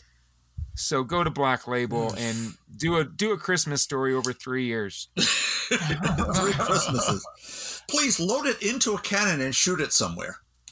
Yes. I'm done. Well, I'm done, and I have time. another one this week coming up. Another $4 I can waste. Jesus. Okay, well, on to the main event, I guess. The good stuff. Or Aaron has thoughts on Wonder Woman. Aaron has has some thoughts. Wonder Woman thoughts. So, Wonder Girl. Yeah. Okay. Okay. I love the art, obviously. I love some of the relationships that were created. I loved some of the takes on the gods and all that stuff. I do not know what story I was supposed to be following. Yeah. So I love the parts. I don't know what the parts were supposed to make. But I feel like that's probably indicative of the fact that it was cut short. Yeah. Go ahead, Bob. No, it'll end up in Trial of the Amazons Wonder Girl. Oh. Yeah, it was kind of like, I was like, okay, well, this is abrupt. But so Wonder Woman, I don't know. I don't know where I am on that because I'll be honest, I love the buddy cop thing with her and Deadman. That's sort of just, I really enjoy that for some reason. I don't know why they're an unlikely, obviously because of the Justice League Dark connection. I'm there with them. So I like that. I don't know. I don't know. I'm still sort of sussing it out because that was just sort of like an odd experience. Because I read 82 and 83 together, and that was just an odd experience because I didn't know where they were going in the one issue when they were going to, what's his face's grave. I was like, okay. I thought this was a mission. You mean you really just went out, did all that just to lay a sword at his grave? That's all it was. Yeah, meanwhile, people are dying back in DC. Like, what are you doing? And poor Etta is in charge of all of DC, apparently. Exactly. I was just like, I'm confused at the priorities here, but whatevs. Nubia and the Amazons. First of all, here we go. Check your chats is all I'm saying because I was struggling with this black woman saying sweet sugar grits. Yeah. That was Luke Cage in 1972, right? Yeah. It is 2022, right? Yeah. I was like, what the step and fetch it hell is going on in this book right now? Because I saw that and I'm like, what? Why would we do that? And I was like, all right, you sort of just took us out. Now, again, here's what I think should have probably happened with all of these books, to be honest with you. They should have just been written because they're clearly all going towards the same story. You have all these tribes of Amazons who think that they should be number one. Mm-hmm. And they're all basically going to fight for it in different ways, for different reasons. This really should have just been like a multi-volume single story, to be honest with you, because trying to mix and match all that I just seem like the writers weren't clever enough to mix it all into individual stories and make it all connect. They don't connect. But the tribes of the Amazons came together much better in Historia. Yeah, absolutely. And I'll be honest with you, I like the backup stories. Yes, in the back of those books better than actually like the main story that's happening right now. But yeah, the Nubia book, I don't know what it's for. I don't know what it's doing. The whole book has been them questioning Nubia. A lot of that. The whole book. Well, she's the new queen, so I guess the person on the throne gets the most challenge. But I think she deserves the throne and should have not quite been so on the edge from everybody else. Yeah, I don't know what the Wonder Woman corner of the universe is trying to give us. And I might return to sender. I'm not really sure. Yeah, I'm not thrilled. John, have you read any of this? No. Good for you. Good for you. I have all the Wonder Girl. I was kind of waiting till it's done, and now I'm just kind of thinking maybe I'll just be done. It's done. It's done. I think it's worth reading. Don't get me wrong. I think all of them, Wonder Girl is worth reading. Definitely worth reading. Again, like I said, I loved all the parts. I don't know if there were enough issues to come into a story that mattered. Again, this was supposed to be an ongoing, but once the TV show got canned, that was the end of Wonder Girl. Oh, no. I just felt bad that Joelle Jones did like issues 1 and 2 and then was just writing it in even though the art was good, it wasn't Joelle Jones. And it feels like the same thing they did on Catwoman. It's like they give her a book and then they pull her in like 5 different directions. Yeah. When they just let her do the book. It's surprising to me because the 3 creative teams on these 3 books are awesome. Yeah. And I wonder if it's like, well, we need to do this. Editorial interference. Yeah. That also made me question the Sweet Sugar Grits, is all I'm saying. Yeah. Was that like set in the past? Yes, it's set in the 70s. It is set in the 70s. Yeah. I've never in my life heard Sweet Sugar Grits. Do you think Vita's coming at it with a bit of sauce on that one? They're like, oh, you want me to write this story? Okay. Yeah, it could be. I'll throw this line in there. It could be, to be very honest with you. I was just like, I'm not prepared for that one, but yeah. Well, you look at a book like Abbott that we all love that takes place in that period that can be done period authentic and modern at once, and there isn't that disconnect. You can do it. I think Vita just went, up yours. Because Vita's over there doing status, like free from that, with the whole X-Men kind of editorial stuff on that one. It's yeah. Bob, well, New Mutants is fire, so you better get on that book if you're not reading it. Bob, somebody remind me, who's Cassie's father? Zeus. No, that's her grandfather. No, it's Ares. Oh, right. You're right. It is Ares. Yes. Okay, because I couldn't remember. She kept saying she's like Zeus, Pop. Yes, that's right. Yeah. When she called him Pop, I'm like, okay, really? But well, that would be her grandfather. So yeah, sure. I was like, wow. I couldn't remember who her father was. Okay. Yeah, I think Jeff Johns did that, didn't he? Yeah. At least she looks like Wonder Girl and not, Yeah. Well, at least they got rid of that New 52 version. Oh, the Kenneth Warcraft. Yeah, with the invisible armor that she was wearing that was excruciating, but gave her powers. Yeah, good times. The sad thing is, Conrad and Cloonan were doing better at Wonder Woman, and I think this lead up to this event has definitely short circuited where they were headed. That's a bummer. Yeah. Anyway, I'm done with Wonder Woman now. I'm done talking about it. Can't quit her. No. Is it time? It's time. At long last. Years in the making. Solicit says, at long last, Hazel and her star-crossed family are finally back and here to kick off a new story arc. So where the hell have they been? Blah, blah, blah, blah. Just more pulse-pounding adventure, heart-wrenching character drama, and gloriously graphic sex and violence as Saga begins the second half of the series and the most epic chapter yet. The Saga series has sold over 6.8 million copies to date across all formats. It's been translated into 20 languages. Whoa, that's cool. Okay, so that was a solicit from Image. Saga 55. Saga has finally hit the stands. Fiona Staples getting top billing. Did anybody else catch that? Fiona awesome. Staples getting top billing. Brian K. Vaughan has returned. We all know how 54 ended. I didn't. I did not. Oh, you didn't? It was one of our best of issues, Bob. Did you null vote that one? You probably did. You probably null voted that one, and that's why it didn't win that year, and that's why Melissa left the show. I'm sorry. You dishonored Marco's name. Now, in all seriousness, it's been a very, very long time since we've had some Saga, and I feel like we've all just been waiting for this for so long. I read it. I think we all read it. Aaron read All of it. 50 issues of it to get ready for it. But Melissa, you're here on the show to talk about it. So what did you think of Saga 55? Was it everything you wanted and more? How did it go for you? Yeah, no. I mean, Oh, it's no. I loved it. Saga is always a love-hate thing, right? It's always a love-hate relationship. Like, I love it so much, but it makes me feel horrible sometimes. It just crushes me sometimes. I've been crushed for like 2 years now, waiting to see what's going to happen next.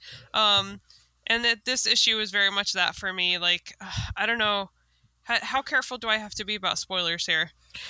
Spoiler warning. 3, 2, 1. Say what you Spoiler. want. I'm not good at not spoiling things. Yeah, I mean, obviously it delivers in all of the things that you expect Saga to, which is like blatant sex and violence and things that you don't expect to see on a comic book page. It does that right away. There was...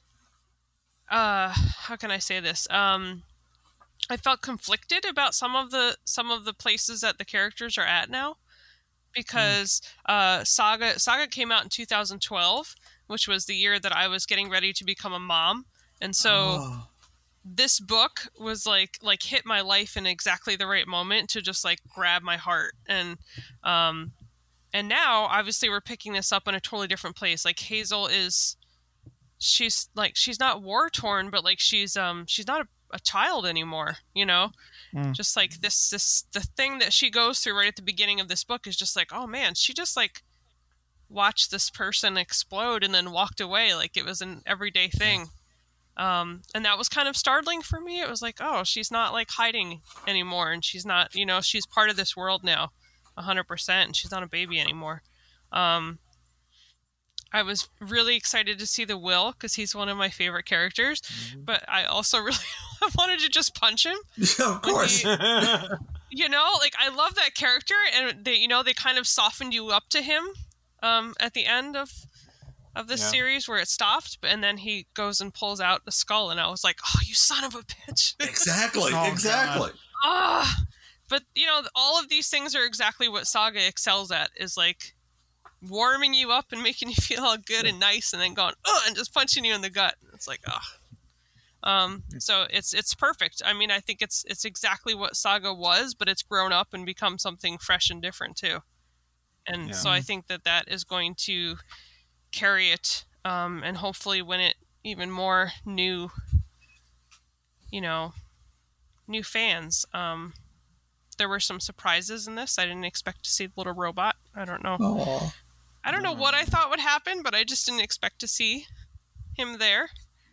And, you know, he had a very, like, emotional turn at the end of that last one, too. So, and obviously Fiona Staples' artwork is just, like, everything. Is it even better than it was before, which is hard to believe, but I really think it is.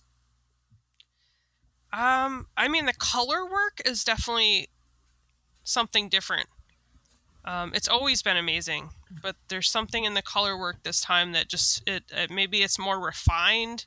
It's like, that's the perfect word. I think it is. Yes. Yeah, there's the page where they pull out and they show you the ship that they live in. Yeah. And Hazel flying over the top of it, and it's just stunning. It's like the sun setting behind it, and it's like, wow, okay. Yeah, that's what Fiona Staples does perfectly, is she does like both soft and clean and polished at the same exact time, really, really beautifully. But I don't know. I loved every bit of it, even though I felt angry and annoyed on a couple of things. But like then I got to the end of it, I was like, that's exactly how Saga always makes me feel, so it's perfect. It's a logical extension, though it is, as you say, aggravating. It's, don't go there. Please don't be there. Well, he brought out that skull. Yeah. I was like, that motherfucker. I know. I was like, oh yeah, the Will's here. Lion Cat. Lion Cat is like, Lion Cat is everything. And And then he pulled out the skull, and I was like, "Oh, I wish I could kick you in the balls right now." And then his balls are out right away. It's Oh just- God! that scene felt very extra to me. Yes. Okay. Go ahead. It was a lot. Aaron, you read 50 issues of Saga to prepare for this. So how did this go for you? So I think it was. It's probably a little bit different for me because everything was so fresh as the next thing was happening. Because it was literally like just go straight to the next thing, just keep going, keep going, keep going. It's interesting that you say the Will is your favorite. I never warmed to him. I never ever did. I warmed to the role that he played in the story, but I never warmed to him like I was rooting for him. I was on the fence about Gwendolyn. Mhm. But I was like, but that scene where Gwendolyn meets I'm sorry, I dumbing up not Marco's wife. What's her name? Alana. I'm sorry, Alana. Thank you. When they meet and they're going back and forth, I'm like, ooh, look at you being all like extra. And I'm like, I don't know how I feel about you right now. This issue sort of doubled down on that for me. I was like, all right, you are clearly positioned in the side of the world that I don't like. Yeah. Now, when they were doing that whole relationship between her and Sophie, I'm like, okay, she's a little something. But after that, I was sort of like, nope, yeah, you're kind of a bitch. I don't like you. I'm not really feeling you because you just laughed when someone pulled a skull out, like burst into laughter. I'm like, I'm not sure how I feel about that. Other thing is Hazel wearing Yeezys. I feel like She could be. I feel like she's wearing Yeezys in this issue. She's cool enough to. Yeah. Yeah. But to your other point, Melissa, when you point out that she watched that woman get blown up, she actually makes a statement about wondering why she isn't more emotional. Like when she's looking at The boots? whatever Prince, when she's looking at Prince, whatever. No, she's looking at the fact that he hasn't spoken, since the event. Yes. And he's had such an emotional impact on him. Her question herself was, why doesn't it have as big a one on me? So I think they're going to. I get the impression they're going to explore why she's not experiencing the trauma. Yeah. So why did I feel so little? numbness. Yeah. Yeah. So I kind of feel like that's going to be a topic that comes up a little bit later. I was kind of like when I picked this up, when I started going through this, I don't know. I didn't know if I expected it to pick up like right after that event or whatever. I gotten accustomed to that little band of characters that had come together, and now this is like a new band of characters, and I don't know. I feel like I almost felt like I actually went back and asked myself, did I actually read it all, or did I miss an issue somewhere, or did I miss a volume somewhere? I literally went back. I'm like, did I get them all? Like, okay, I got them. Yeah, it definitely feels like we took a 2-year break and there's a little bit of a jump. Well, New characters, cleaner style, a little bit older. the time jump is 3 years, right? Yeah. Yeah. Hazel's 10, I guess, at this point, somewhere in there. But I felt like Gwendolyn was a little like severe. Yeah. That was little. one thing that I didn't like was I always knew that she wasn't a good character, but I didn't totally want her to be a villain either. That scene, like, scene between her and the Will was the only scene from the whole book. I was like, this is too much. It didn't have to happen. It was kind of I was just like, she I just feel was like like really, really ugly. Yeah, I couldn't remember her being that cold. Me either. Like I couldn't remember, and I also couldn't remember her just being like, "Get that dick out here." I was like, "What?" That was a 180 because she was before she was like, "You will never touch me." Yes. I mean, maybe that was their way of like showing her growth, right? That she's kind of she's had to change and like get harder to survive and to get ahead. Good point. Actually, he got harder.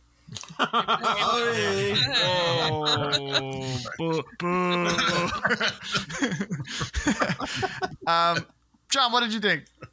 I usually read Saga and trade, but I decided to jump in because it's been almost 3 years. I would say that it took me I had to read it twice. It took me a while to get back into the feel for things and kind of remember who everybody was. But I enjoyed it. I enjoyed the growth of characters. I'm glad that they didn't just pick up right after that final scene that Bob didn't read. Yes. And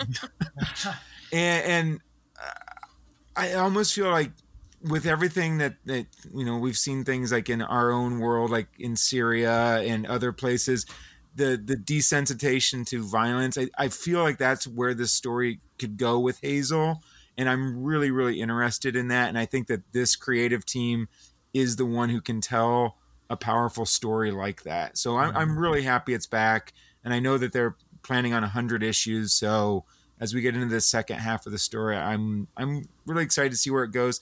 I don't know if I'll read it month to month or if I'll wait till trade again, but I am glad it's back. I'll have to read it month to month, or I'll be shamed again. Yeah, I'm in the same boat, Aaron. You will. Yeah. Oh, you will. So, Bob, did you go back and read 54 and then jump into Yes. 55? And shocking, and also it got spoiled for me by somebody whose name I won't mention. It's from 2.5 years I know, ago. but I was behind then, which is why I was where I was. And so, well, it happens right after. Was that me? We're just no, it wasn't. No, it wasn't. It's right after Marco dies. What? Oh, I didn't read that issue. What? There's some listener out there going, "What? Wait, Marco died? I don't know. This was years ago. But I felt that I could pick up just where I left off. In essence, that these characters were all still there. Look, I miss Isabel. I love that little half ghosty babysitter kind of thing. Love that whole family dynamic. You're saying that band of rebels that we had before. But you can't tell that same story across 10 years and 100 issues. No. It needs to grow, it needs to change. And I remember. Yeah, these people are in different places than they were. This is war. It changes everyone. I remember what scene actually broke me. Yeah. Mm-hmm. I do remember. Curdy. Yeah. Yep. I was just going to say. With the I believe, I was like, dear God, I cannot. Mm-hmm. I watching that happen, I almost had to like turn, I had to put it down for a second. Because that, oh my God. What beautiful, I remember that spread. I remember that splash page, pun intended. I remember that page. It's beautiful. Going back to Fiona Staples. It's crazy now talking about 55. All of those little moments that like I forgot, it's all coming back to me. Like all those little scenes are just coming back. When that little girl looks up and she's like 10 or 6 or 9 and she's like, yeah, this is the victim of the thing. And I was like, Jesus Christ. Like that. But this is a book that is allowed to evolve and get rid of those characters, and that effect is seen on Hazel, who's our protagonist. And and her little panel. It had been 3 years since my father was murdered.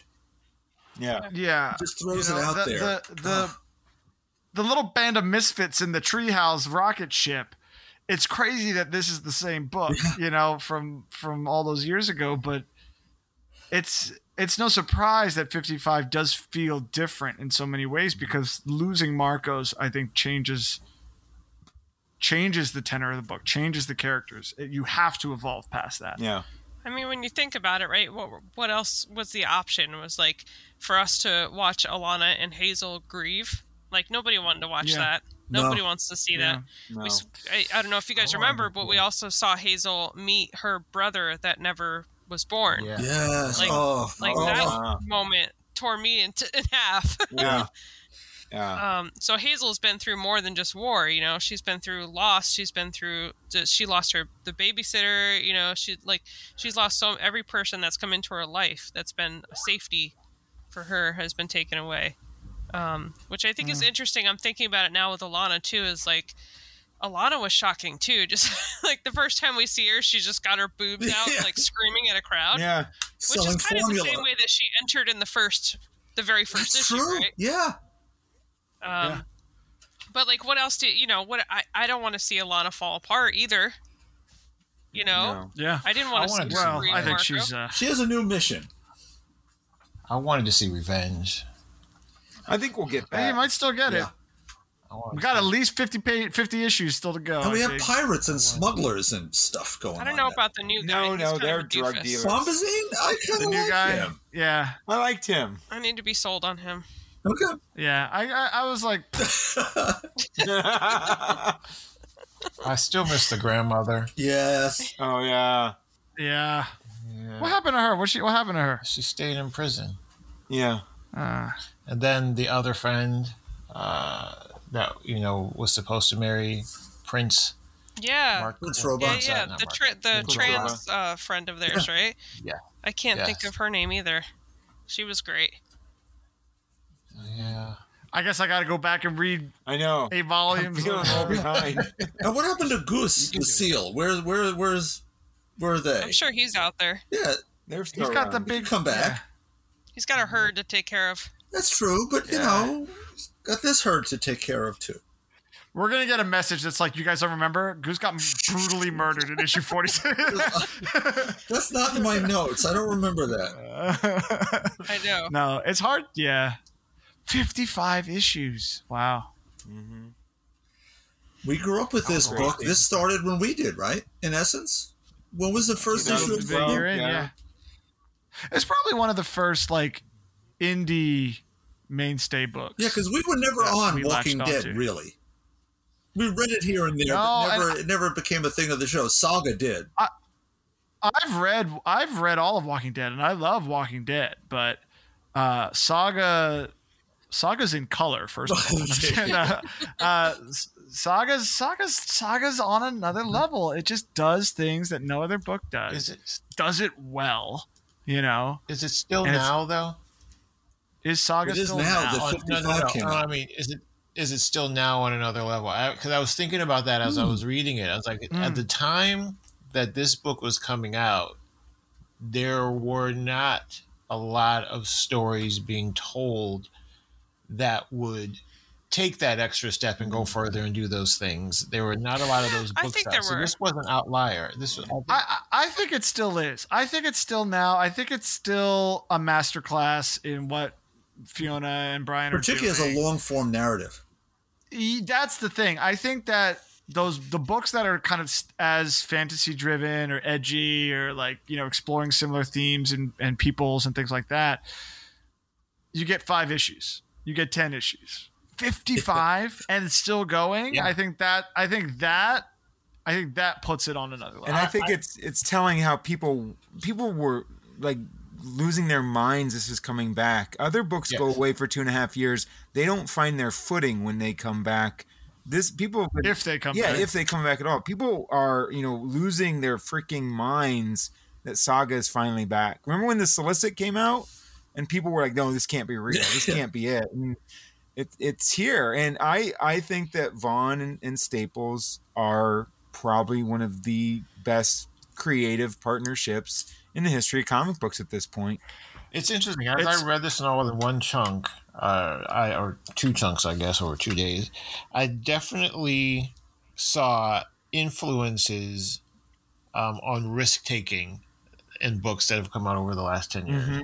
yeah. That I don't know if I think this series probably opened the door to. Yeah. Oh, sure. That's the point yeah. I was making. Absolutely. That was It's the point I was making. it's also outlasted a lot of the books that were its contemporaries. Yeah. I think Deadly Class came back to do a couple of like final hurrah issues. And No, just hold ended, on, I my think- friend. I'm still reading that. It's got. It's over. No, The final issue, I think, don't comes out spoil it. last week. No, the last arc just started. It goes to like 52. Oh, okay. But like Deadly Class, like the book I was thinking about when I was like, never comes back. Morning Glories was one Oh, of its yeah. kind of like contemporaries as well, which was doing a lot of similar kind of like groundbreaking narrative stuff. Remember Lazarus and the big story arc of yeah. Lazarus, and now it went to quarterlies, and now it's kind of faded away. Yeah. So a lot of them have kind of it's outlasted and managed to continue its Yeah. narrative in a meaningful way. Walking Dead ended, so it's I think it still carries that oomph. Remember It was Rat kind of Queen? it was kind of the it was right there at the birth of like the Image renaissance of finding its new footing, and I think it's probably going to pave a way for another renaissance of Image, because Image has kind of gotten, I don't want to say stale, but it's just kind said of repetitive. Yes.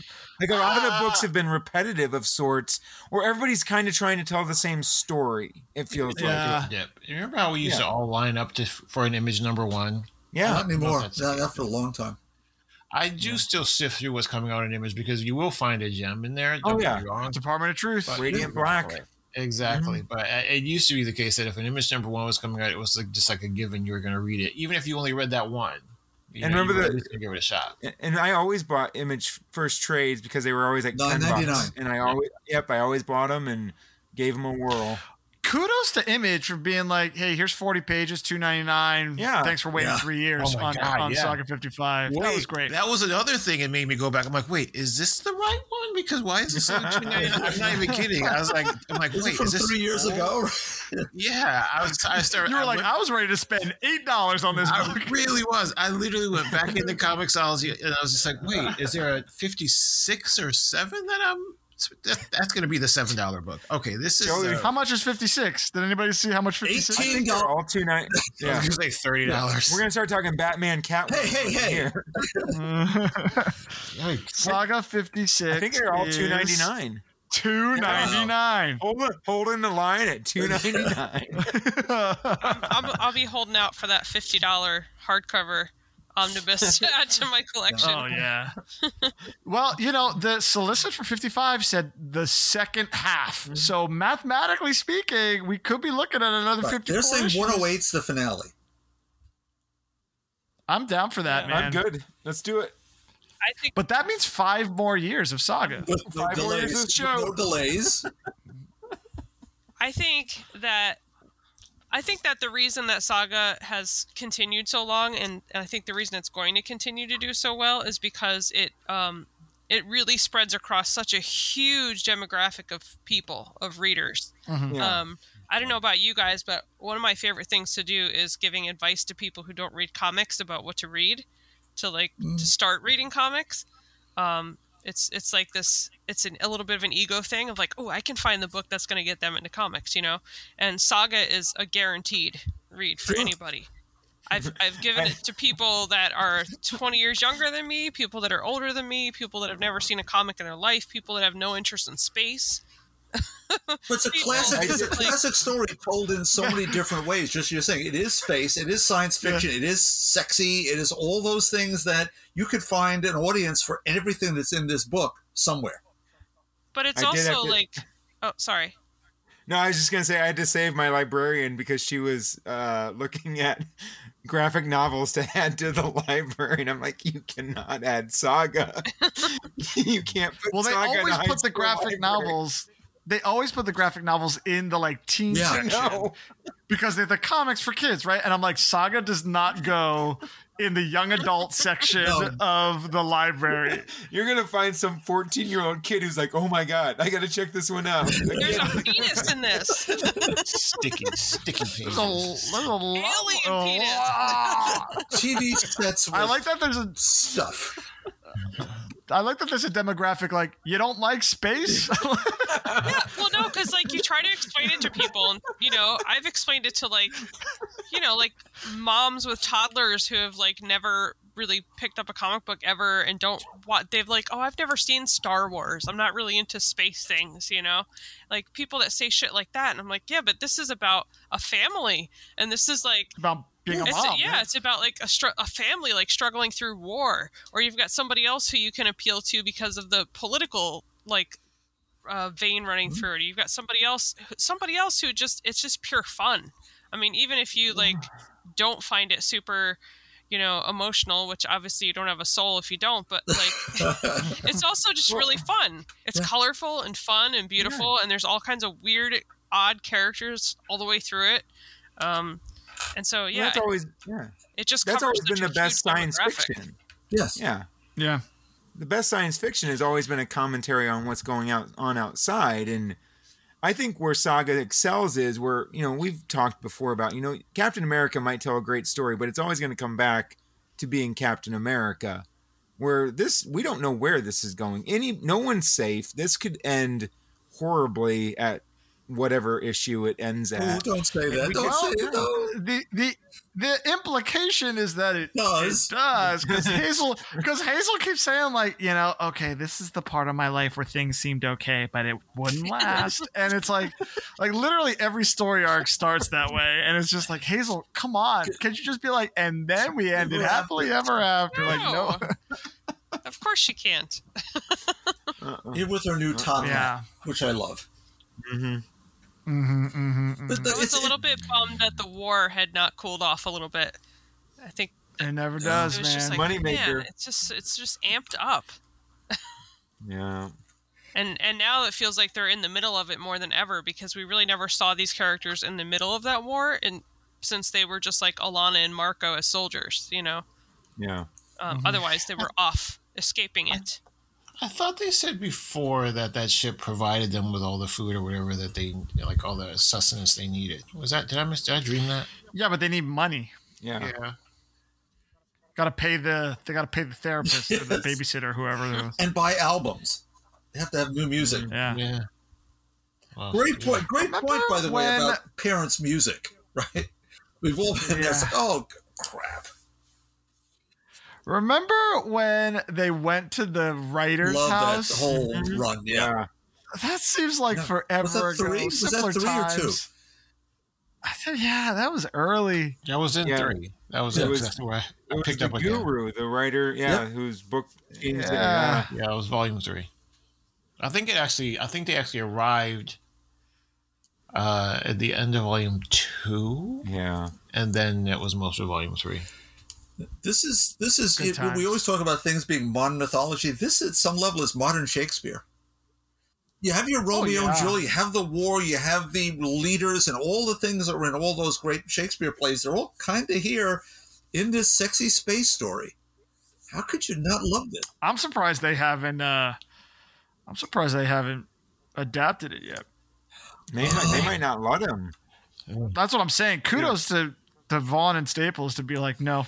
Yeah, I don't think Especially now I that don't they think took anyone Why the could do it. Last Jeff. Man and shit on it. Yes. But they're doing Paper Girls. Amazon has Right? Paper Girls, right? They're doing Paper Girls, you know. But I could see them being like, nope, we're not I selling. mean, this would be a big budget thing. Oh yeah. Oh yeah. Can you imagine how much money it would take to create all these alien worlds and crazy costumes? And I can't wait for it to Yeah. be. I'm ready. I don't know if you could do it justice. I don't know if you could do this justice, though. The only way you could do Animated. it, Yeah. animated would be the only way you could do it on the scale that it's. No, I don't think so. They're No, gonna. They're I'm talking gonna. about I give doing it. all the things in there, putting all the things in there. The only way you could do it is animated, because to do it live action, you're right. Hundreds of millions of dollars. Millions. No, look, they're gonna get to issue like 75 or 80, like close to the end, like 2-3 years out from the end, and they're gonna Game of Thrones this shit. They're gonna like, all right, here it is. Don't say that, because then they'll never We're- finish the we're- show. I don't know if you guys have watched Witcher season 2, but there's a lot of big budget monsters in there. Yeah. Yeah. They're gonna and theoretically 5 years down the line, when this is still running and almost done, and maybe they start about thinking about adapting it, it's a little bit cheaper to do that CG. We're gonna get Saga I don't know if I want it. TV. All I Yeah, know is they absolutely. better not fuck up Lion Cat. Oh, Don't give me any. Lion Cat is gonna be a Cheap, nasty crappy. CG. Yeah, Don't say exactly. it, I Joey. can't lie though. I loved when he got his eyes poked out, because grandmother. I don't know. Grandmother was my favorite character, and when she poked his eye out, I was like, no. all right, she's going down. She's not going down without a fight. Poor Lion Cat. Anyway, Saga. Saga. Read it. Buy it. Read it. $2.99. Holding the line. Okay. We got one last thing to talk about, then we'll get out of here. This was just a really quick little teaser that Marvel was doing last week on social media about the upcoming Judgment Day event. Dum, dum, dum, dum, dum. Change the Marvel Judgment Day universe forever. Yes. Avengers, X-Men, Eternals crossover. Kieran Gillen, which I don't know if you know this, but Oh, God. Sarah and I interviewed her a hadn't while heard that. ago. Did he do the Wicked and Divine? Yeah, he did do Wicked and Divine, which, if I don't recall, I got to the top of the list by sheer force alone. Anyway, Did you know I got Daredevil on year 1? Wow, so Strange Academy. John, damn it. So what they posted were 3 quotes from the actual story, as it were. One was from Tony Stark. Speaking broadly, I'm pro-hubris, but how on earth do you think we're going to make a god in a few hours, says Tony Stark. And then Irene Adler says, destiny. There will always be a war. That's the one thing one can always be sure of. And then Druig says, for 1 million years, Earth has been protected from the deviants, but we made a mistake. We missed some, the mutants. He sucks anyway. So we're gonna see these 3 teams, Avengers, X-Men, Eternals, I guess, punch each other a lot, is my guess. It's interesting because Marvel is not, they're not savvy about not appearing like they're just trying to do what the MCU is doing. Like it's like, dude, like we know what you're doing. We know what you're doing. It's like, no, we're not. What are you talking about? It's like nobody cared about the Eternals literally until this past year. And now you're throwing them into an event. With that said, I don't know what's going on in the Avengers now. John, I don't even know if you're still reading the Avengers. It seemed like every time you talked about the Avengers, you were like, yeah. They are in some multiversal war with something or other. Yeah. I've been reading Gillen's Eternals on Marvel Unlimited. I just started it. So yeah. I like it. It's good. It's I don't see these 3 franchises coming together is my issue. It's gonna feel very forced. Like it does. There's no flow. I think the Eternals and the X-Men, if it was just those 2, I think pigeonholing the Avengers in, because Gillen's going to be writing the X-Men. Yes. So that makes some sense. This feels like X-Men versus Avengers all over again, and that was not a good comparison. I'll be honest. Whenever the Avengers, anything I've ever read, this is for years. Whenever the Avengers stand next to or in opposition to either mutants or even Inhumans at the time, I feel like my felt feeling was, just go the hell away. Why are you, so many times it just feels like they are, even what was it in the Trial of Magneto, where they show up and Tony Stark's like trying to tell everyone what they better do, and I'm like, you're on their freaking island. Like who appointed you? Don't get to be, It's always like, sit down. Just sit down. You are not the top of the food chain here.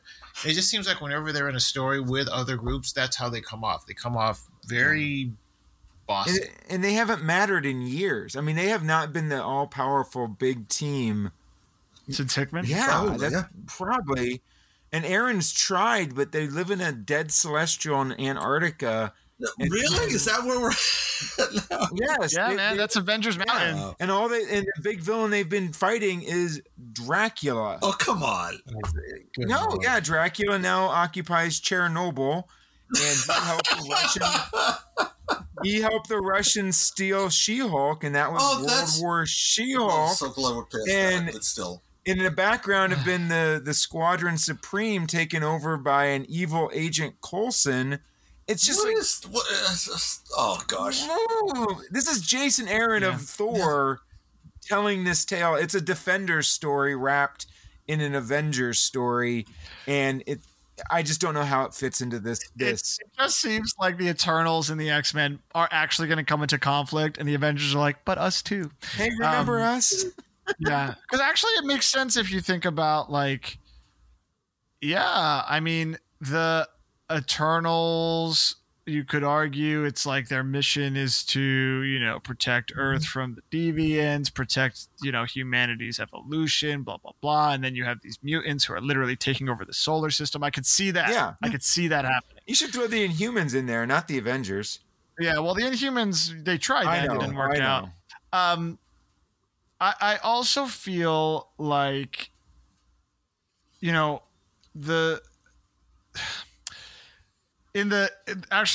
of the Marvel's book that I was reading in the Mutants chapter, they point out something very interesting, which is that the X-Men and the Eternals to some degree too, and I think about this qualifier, they're not a team of superheroes. They're a team of people that are this alike. It's a community of people, right?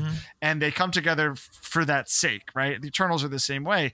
The Avengers are just cops. Like they're just like they're like superhero cops licensed by the government to like save people and save the world and get rid of supervillains and blah blah blah, stop crime. So like they do kind of just show up and they're like, hey, What's all this then? Put your Break it seatbelt up. on. Break it up. Yeah. Exactly. So like they don't really fit. Like it. Yeah. So I don't know. I haven't read an event from Marvel in a while. I've been reading the X events, obviously, but even that we've been burned by the last couple of months. So I'll be interested to see. You know, John, you've been talking up Devil's Reign, so I definitely want to check that out. But this thing seems so separate from any trajectory we've seen so far in any of these three franchises. So I this feels more like those summer events of old, you know, and I don't know if that's a good thing. Is this going to be? They didn't really say if this is going to be like a standalone mini or is it going to be interweaved in the books. I'd be interested. Really no info. I think Gillen will probably write it, which means I'm on board because I think you interviewed him a few years ago and he seemed like a pretty solid guy. I really want to. If they had like Ribic or a really great writer or artist on this, like bring back Coppell, throw some money at him. No way. I know, but no way. He'll do one cover, maybe. He'll do a one issue like he did I Am Batman. He was actually frustrated for a while that he was only getting cover work at Marvel. Oh yeah. I think he wants please. to do more. Yeah, I would love to see it. I loved his I Am Batman #1. I would have loved to see more of that. But I mean, you need a great creative team on this to sell it, and it can't be Aaron. I'm sorry, it just can't be at this point in time. Wow. I'm just sorry. Melissa, you gonna get Marvel Judgment Day? Probably not. This is the book that finally changes Melissa's tune. Yeah. No, but This is really interesting. I do want to say, Joey, thank you for bringing up Moon Knight, a version of Moon Knight that I think would be digestible for me because in preparation for the movie, I wanted to learn a little bit about Moon Knight. So, dude, at the end of one of the issues, there's zombies on a subway. Wow. So you get it. It's great. It's if anybody's going to sell me on Moon Knight, it's going to be Jeff Lemire. So I'll try it. Well, that's the thing. Like, it's crazy also that there was a period of time when Jeff Lemire was writing X-Men and Moon Knight, and like, it's like, what? What was he doing? What was he doing? Cashing checks. Yeah. I know. It's not buy it the Space same time. Children, but I'll try it. Yeah.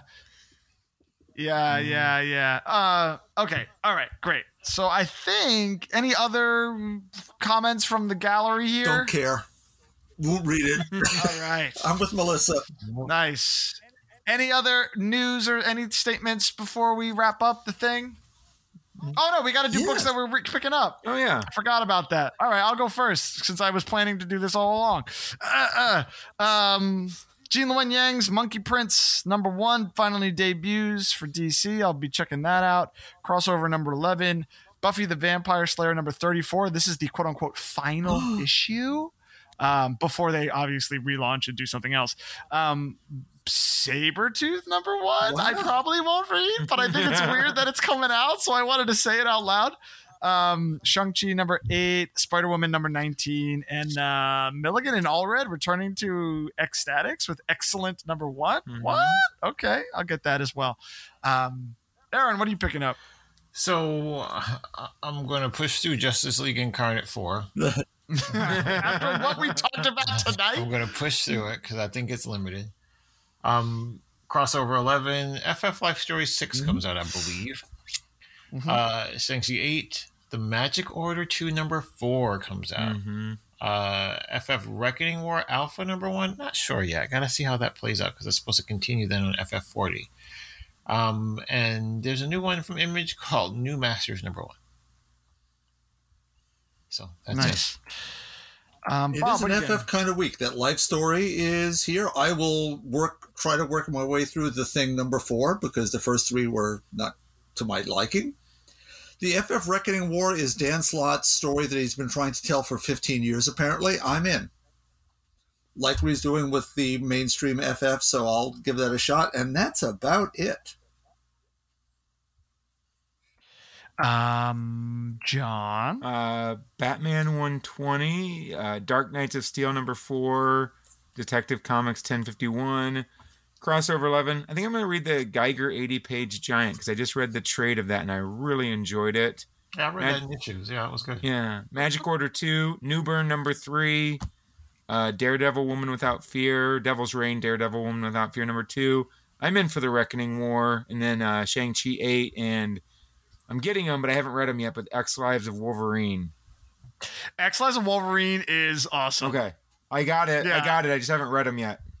That I read the first issue because for some reason it was on Marvel It was Unlimited. free, yeah. It was free, and I was like, awesome. It was also like $6, so like, thanks, I guess. It was really cool, and I picked up the second issue because of it. Yeah. So, are you reading it's the really cool. X Deaths too?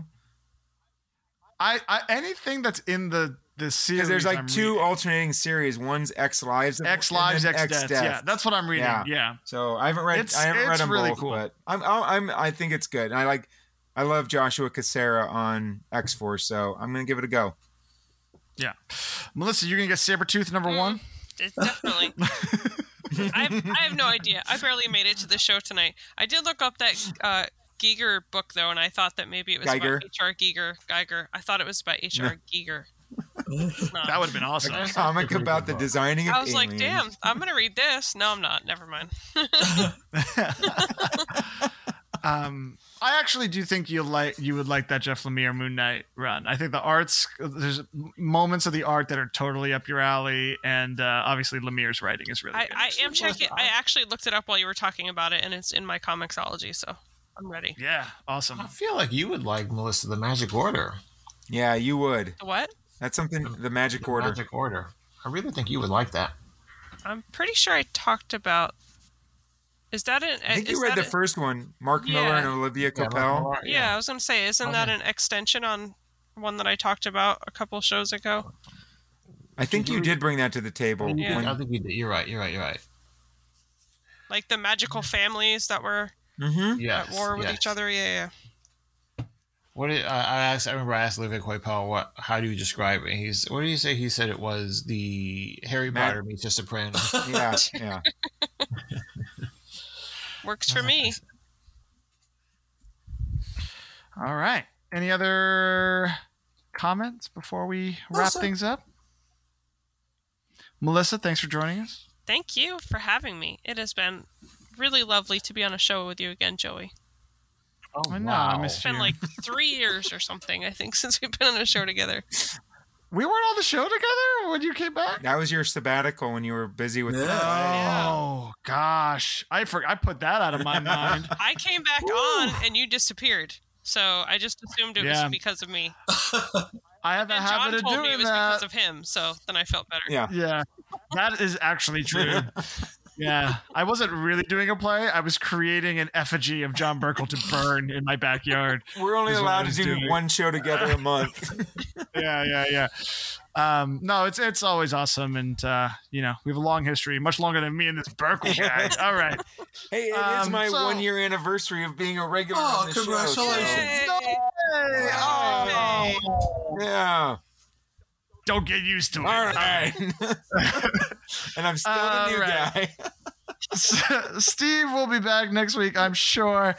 We have reached the end of this week's edition of the Talking Comics podcast. As always, you can send us comments or questions through our email, podcast@talkingcomicbooks.com. We are also on Twitter @TalkingComics. The website, talkingcomicbooks.com, is back up. We were able to sort out some of the kinks with it. It's not 100% just yet. We're still getting there, but it is there. I already have some folks asking to put some new content up too, so we should be back. The wheel should be spinning soon, and the Patreon is looking like it's gonna happen soon. Yep. I wasn't on the show last week, so whatever Steve said is still true. And like I said, you can hit up any of those places for reviews and commentary and all that good stuff. What else do we usually say here? Oh, Bob, where can our listeners find Old-fashioned you? email, bobryer@talkingcomicbooks.com. John, John P. Burkle. Aaron, At Aaron J. Amos. Melissa? Melissa Punch on Twitter. I am at Dre Bracino, rarely if ever, but hey, you can send me a message. That's fine. That's it for the show. Thank you so much for listening this week. Be excellent to each other. Go read Saga $2.99, holding the line, y'all. And until next time on the Talking Comics podcast, to be continued. You know what's going to happen? Saga! They're going to do...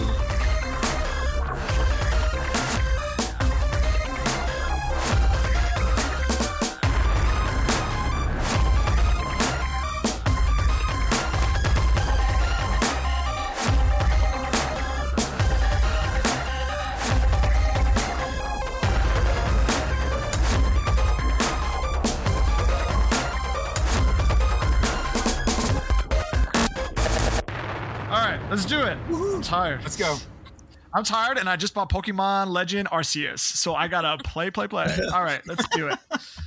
It's tons of fun, Melissa. I don't know if Max is into the Pokemon still or ever. Not the Arceus video games. I'll play the video games. He won't play the video games. Is it on Switch yet? He's super into. It's on Switch. Yeah, I have to get it for my son. Oh, he's into the Pokemon cards? Wow. Yeah, he's still doing cards. Yeah, my son's into those too. It's huge around here. Really? Yeah. I guess it cycles. Yeah. My daughter, my 5-year-old's just getting into it now too, so it must be I don't know. It's and having a resurgence. Yeah. Yeah. We actually gave away a box Arceus? of them like 2 years ago, and he said he didn't care anymore. Now he's totally into them again. Yeah. Nice. Arceus is basically Zelda, but with Pokemon. Nice. Wow. Like the graphics and including, I'm pretty sure some of the sound effects are direct from Call of the Wild or whatever, Breath of the Wild, whatever the one where you're free roaming and riding Breath of the horses. Wild. All right. Anyway, let's hit this. Start 7.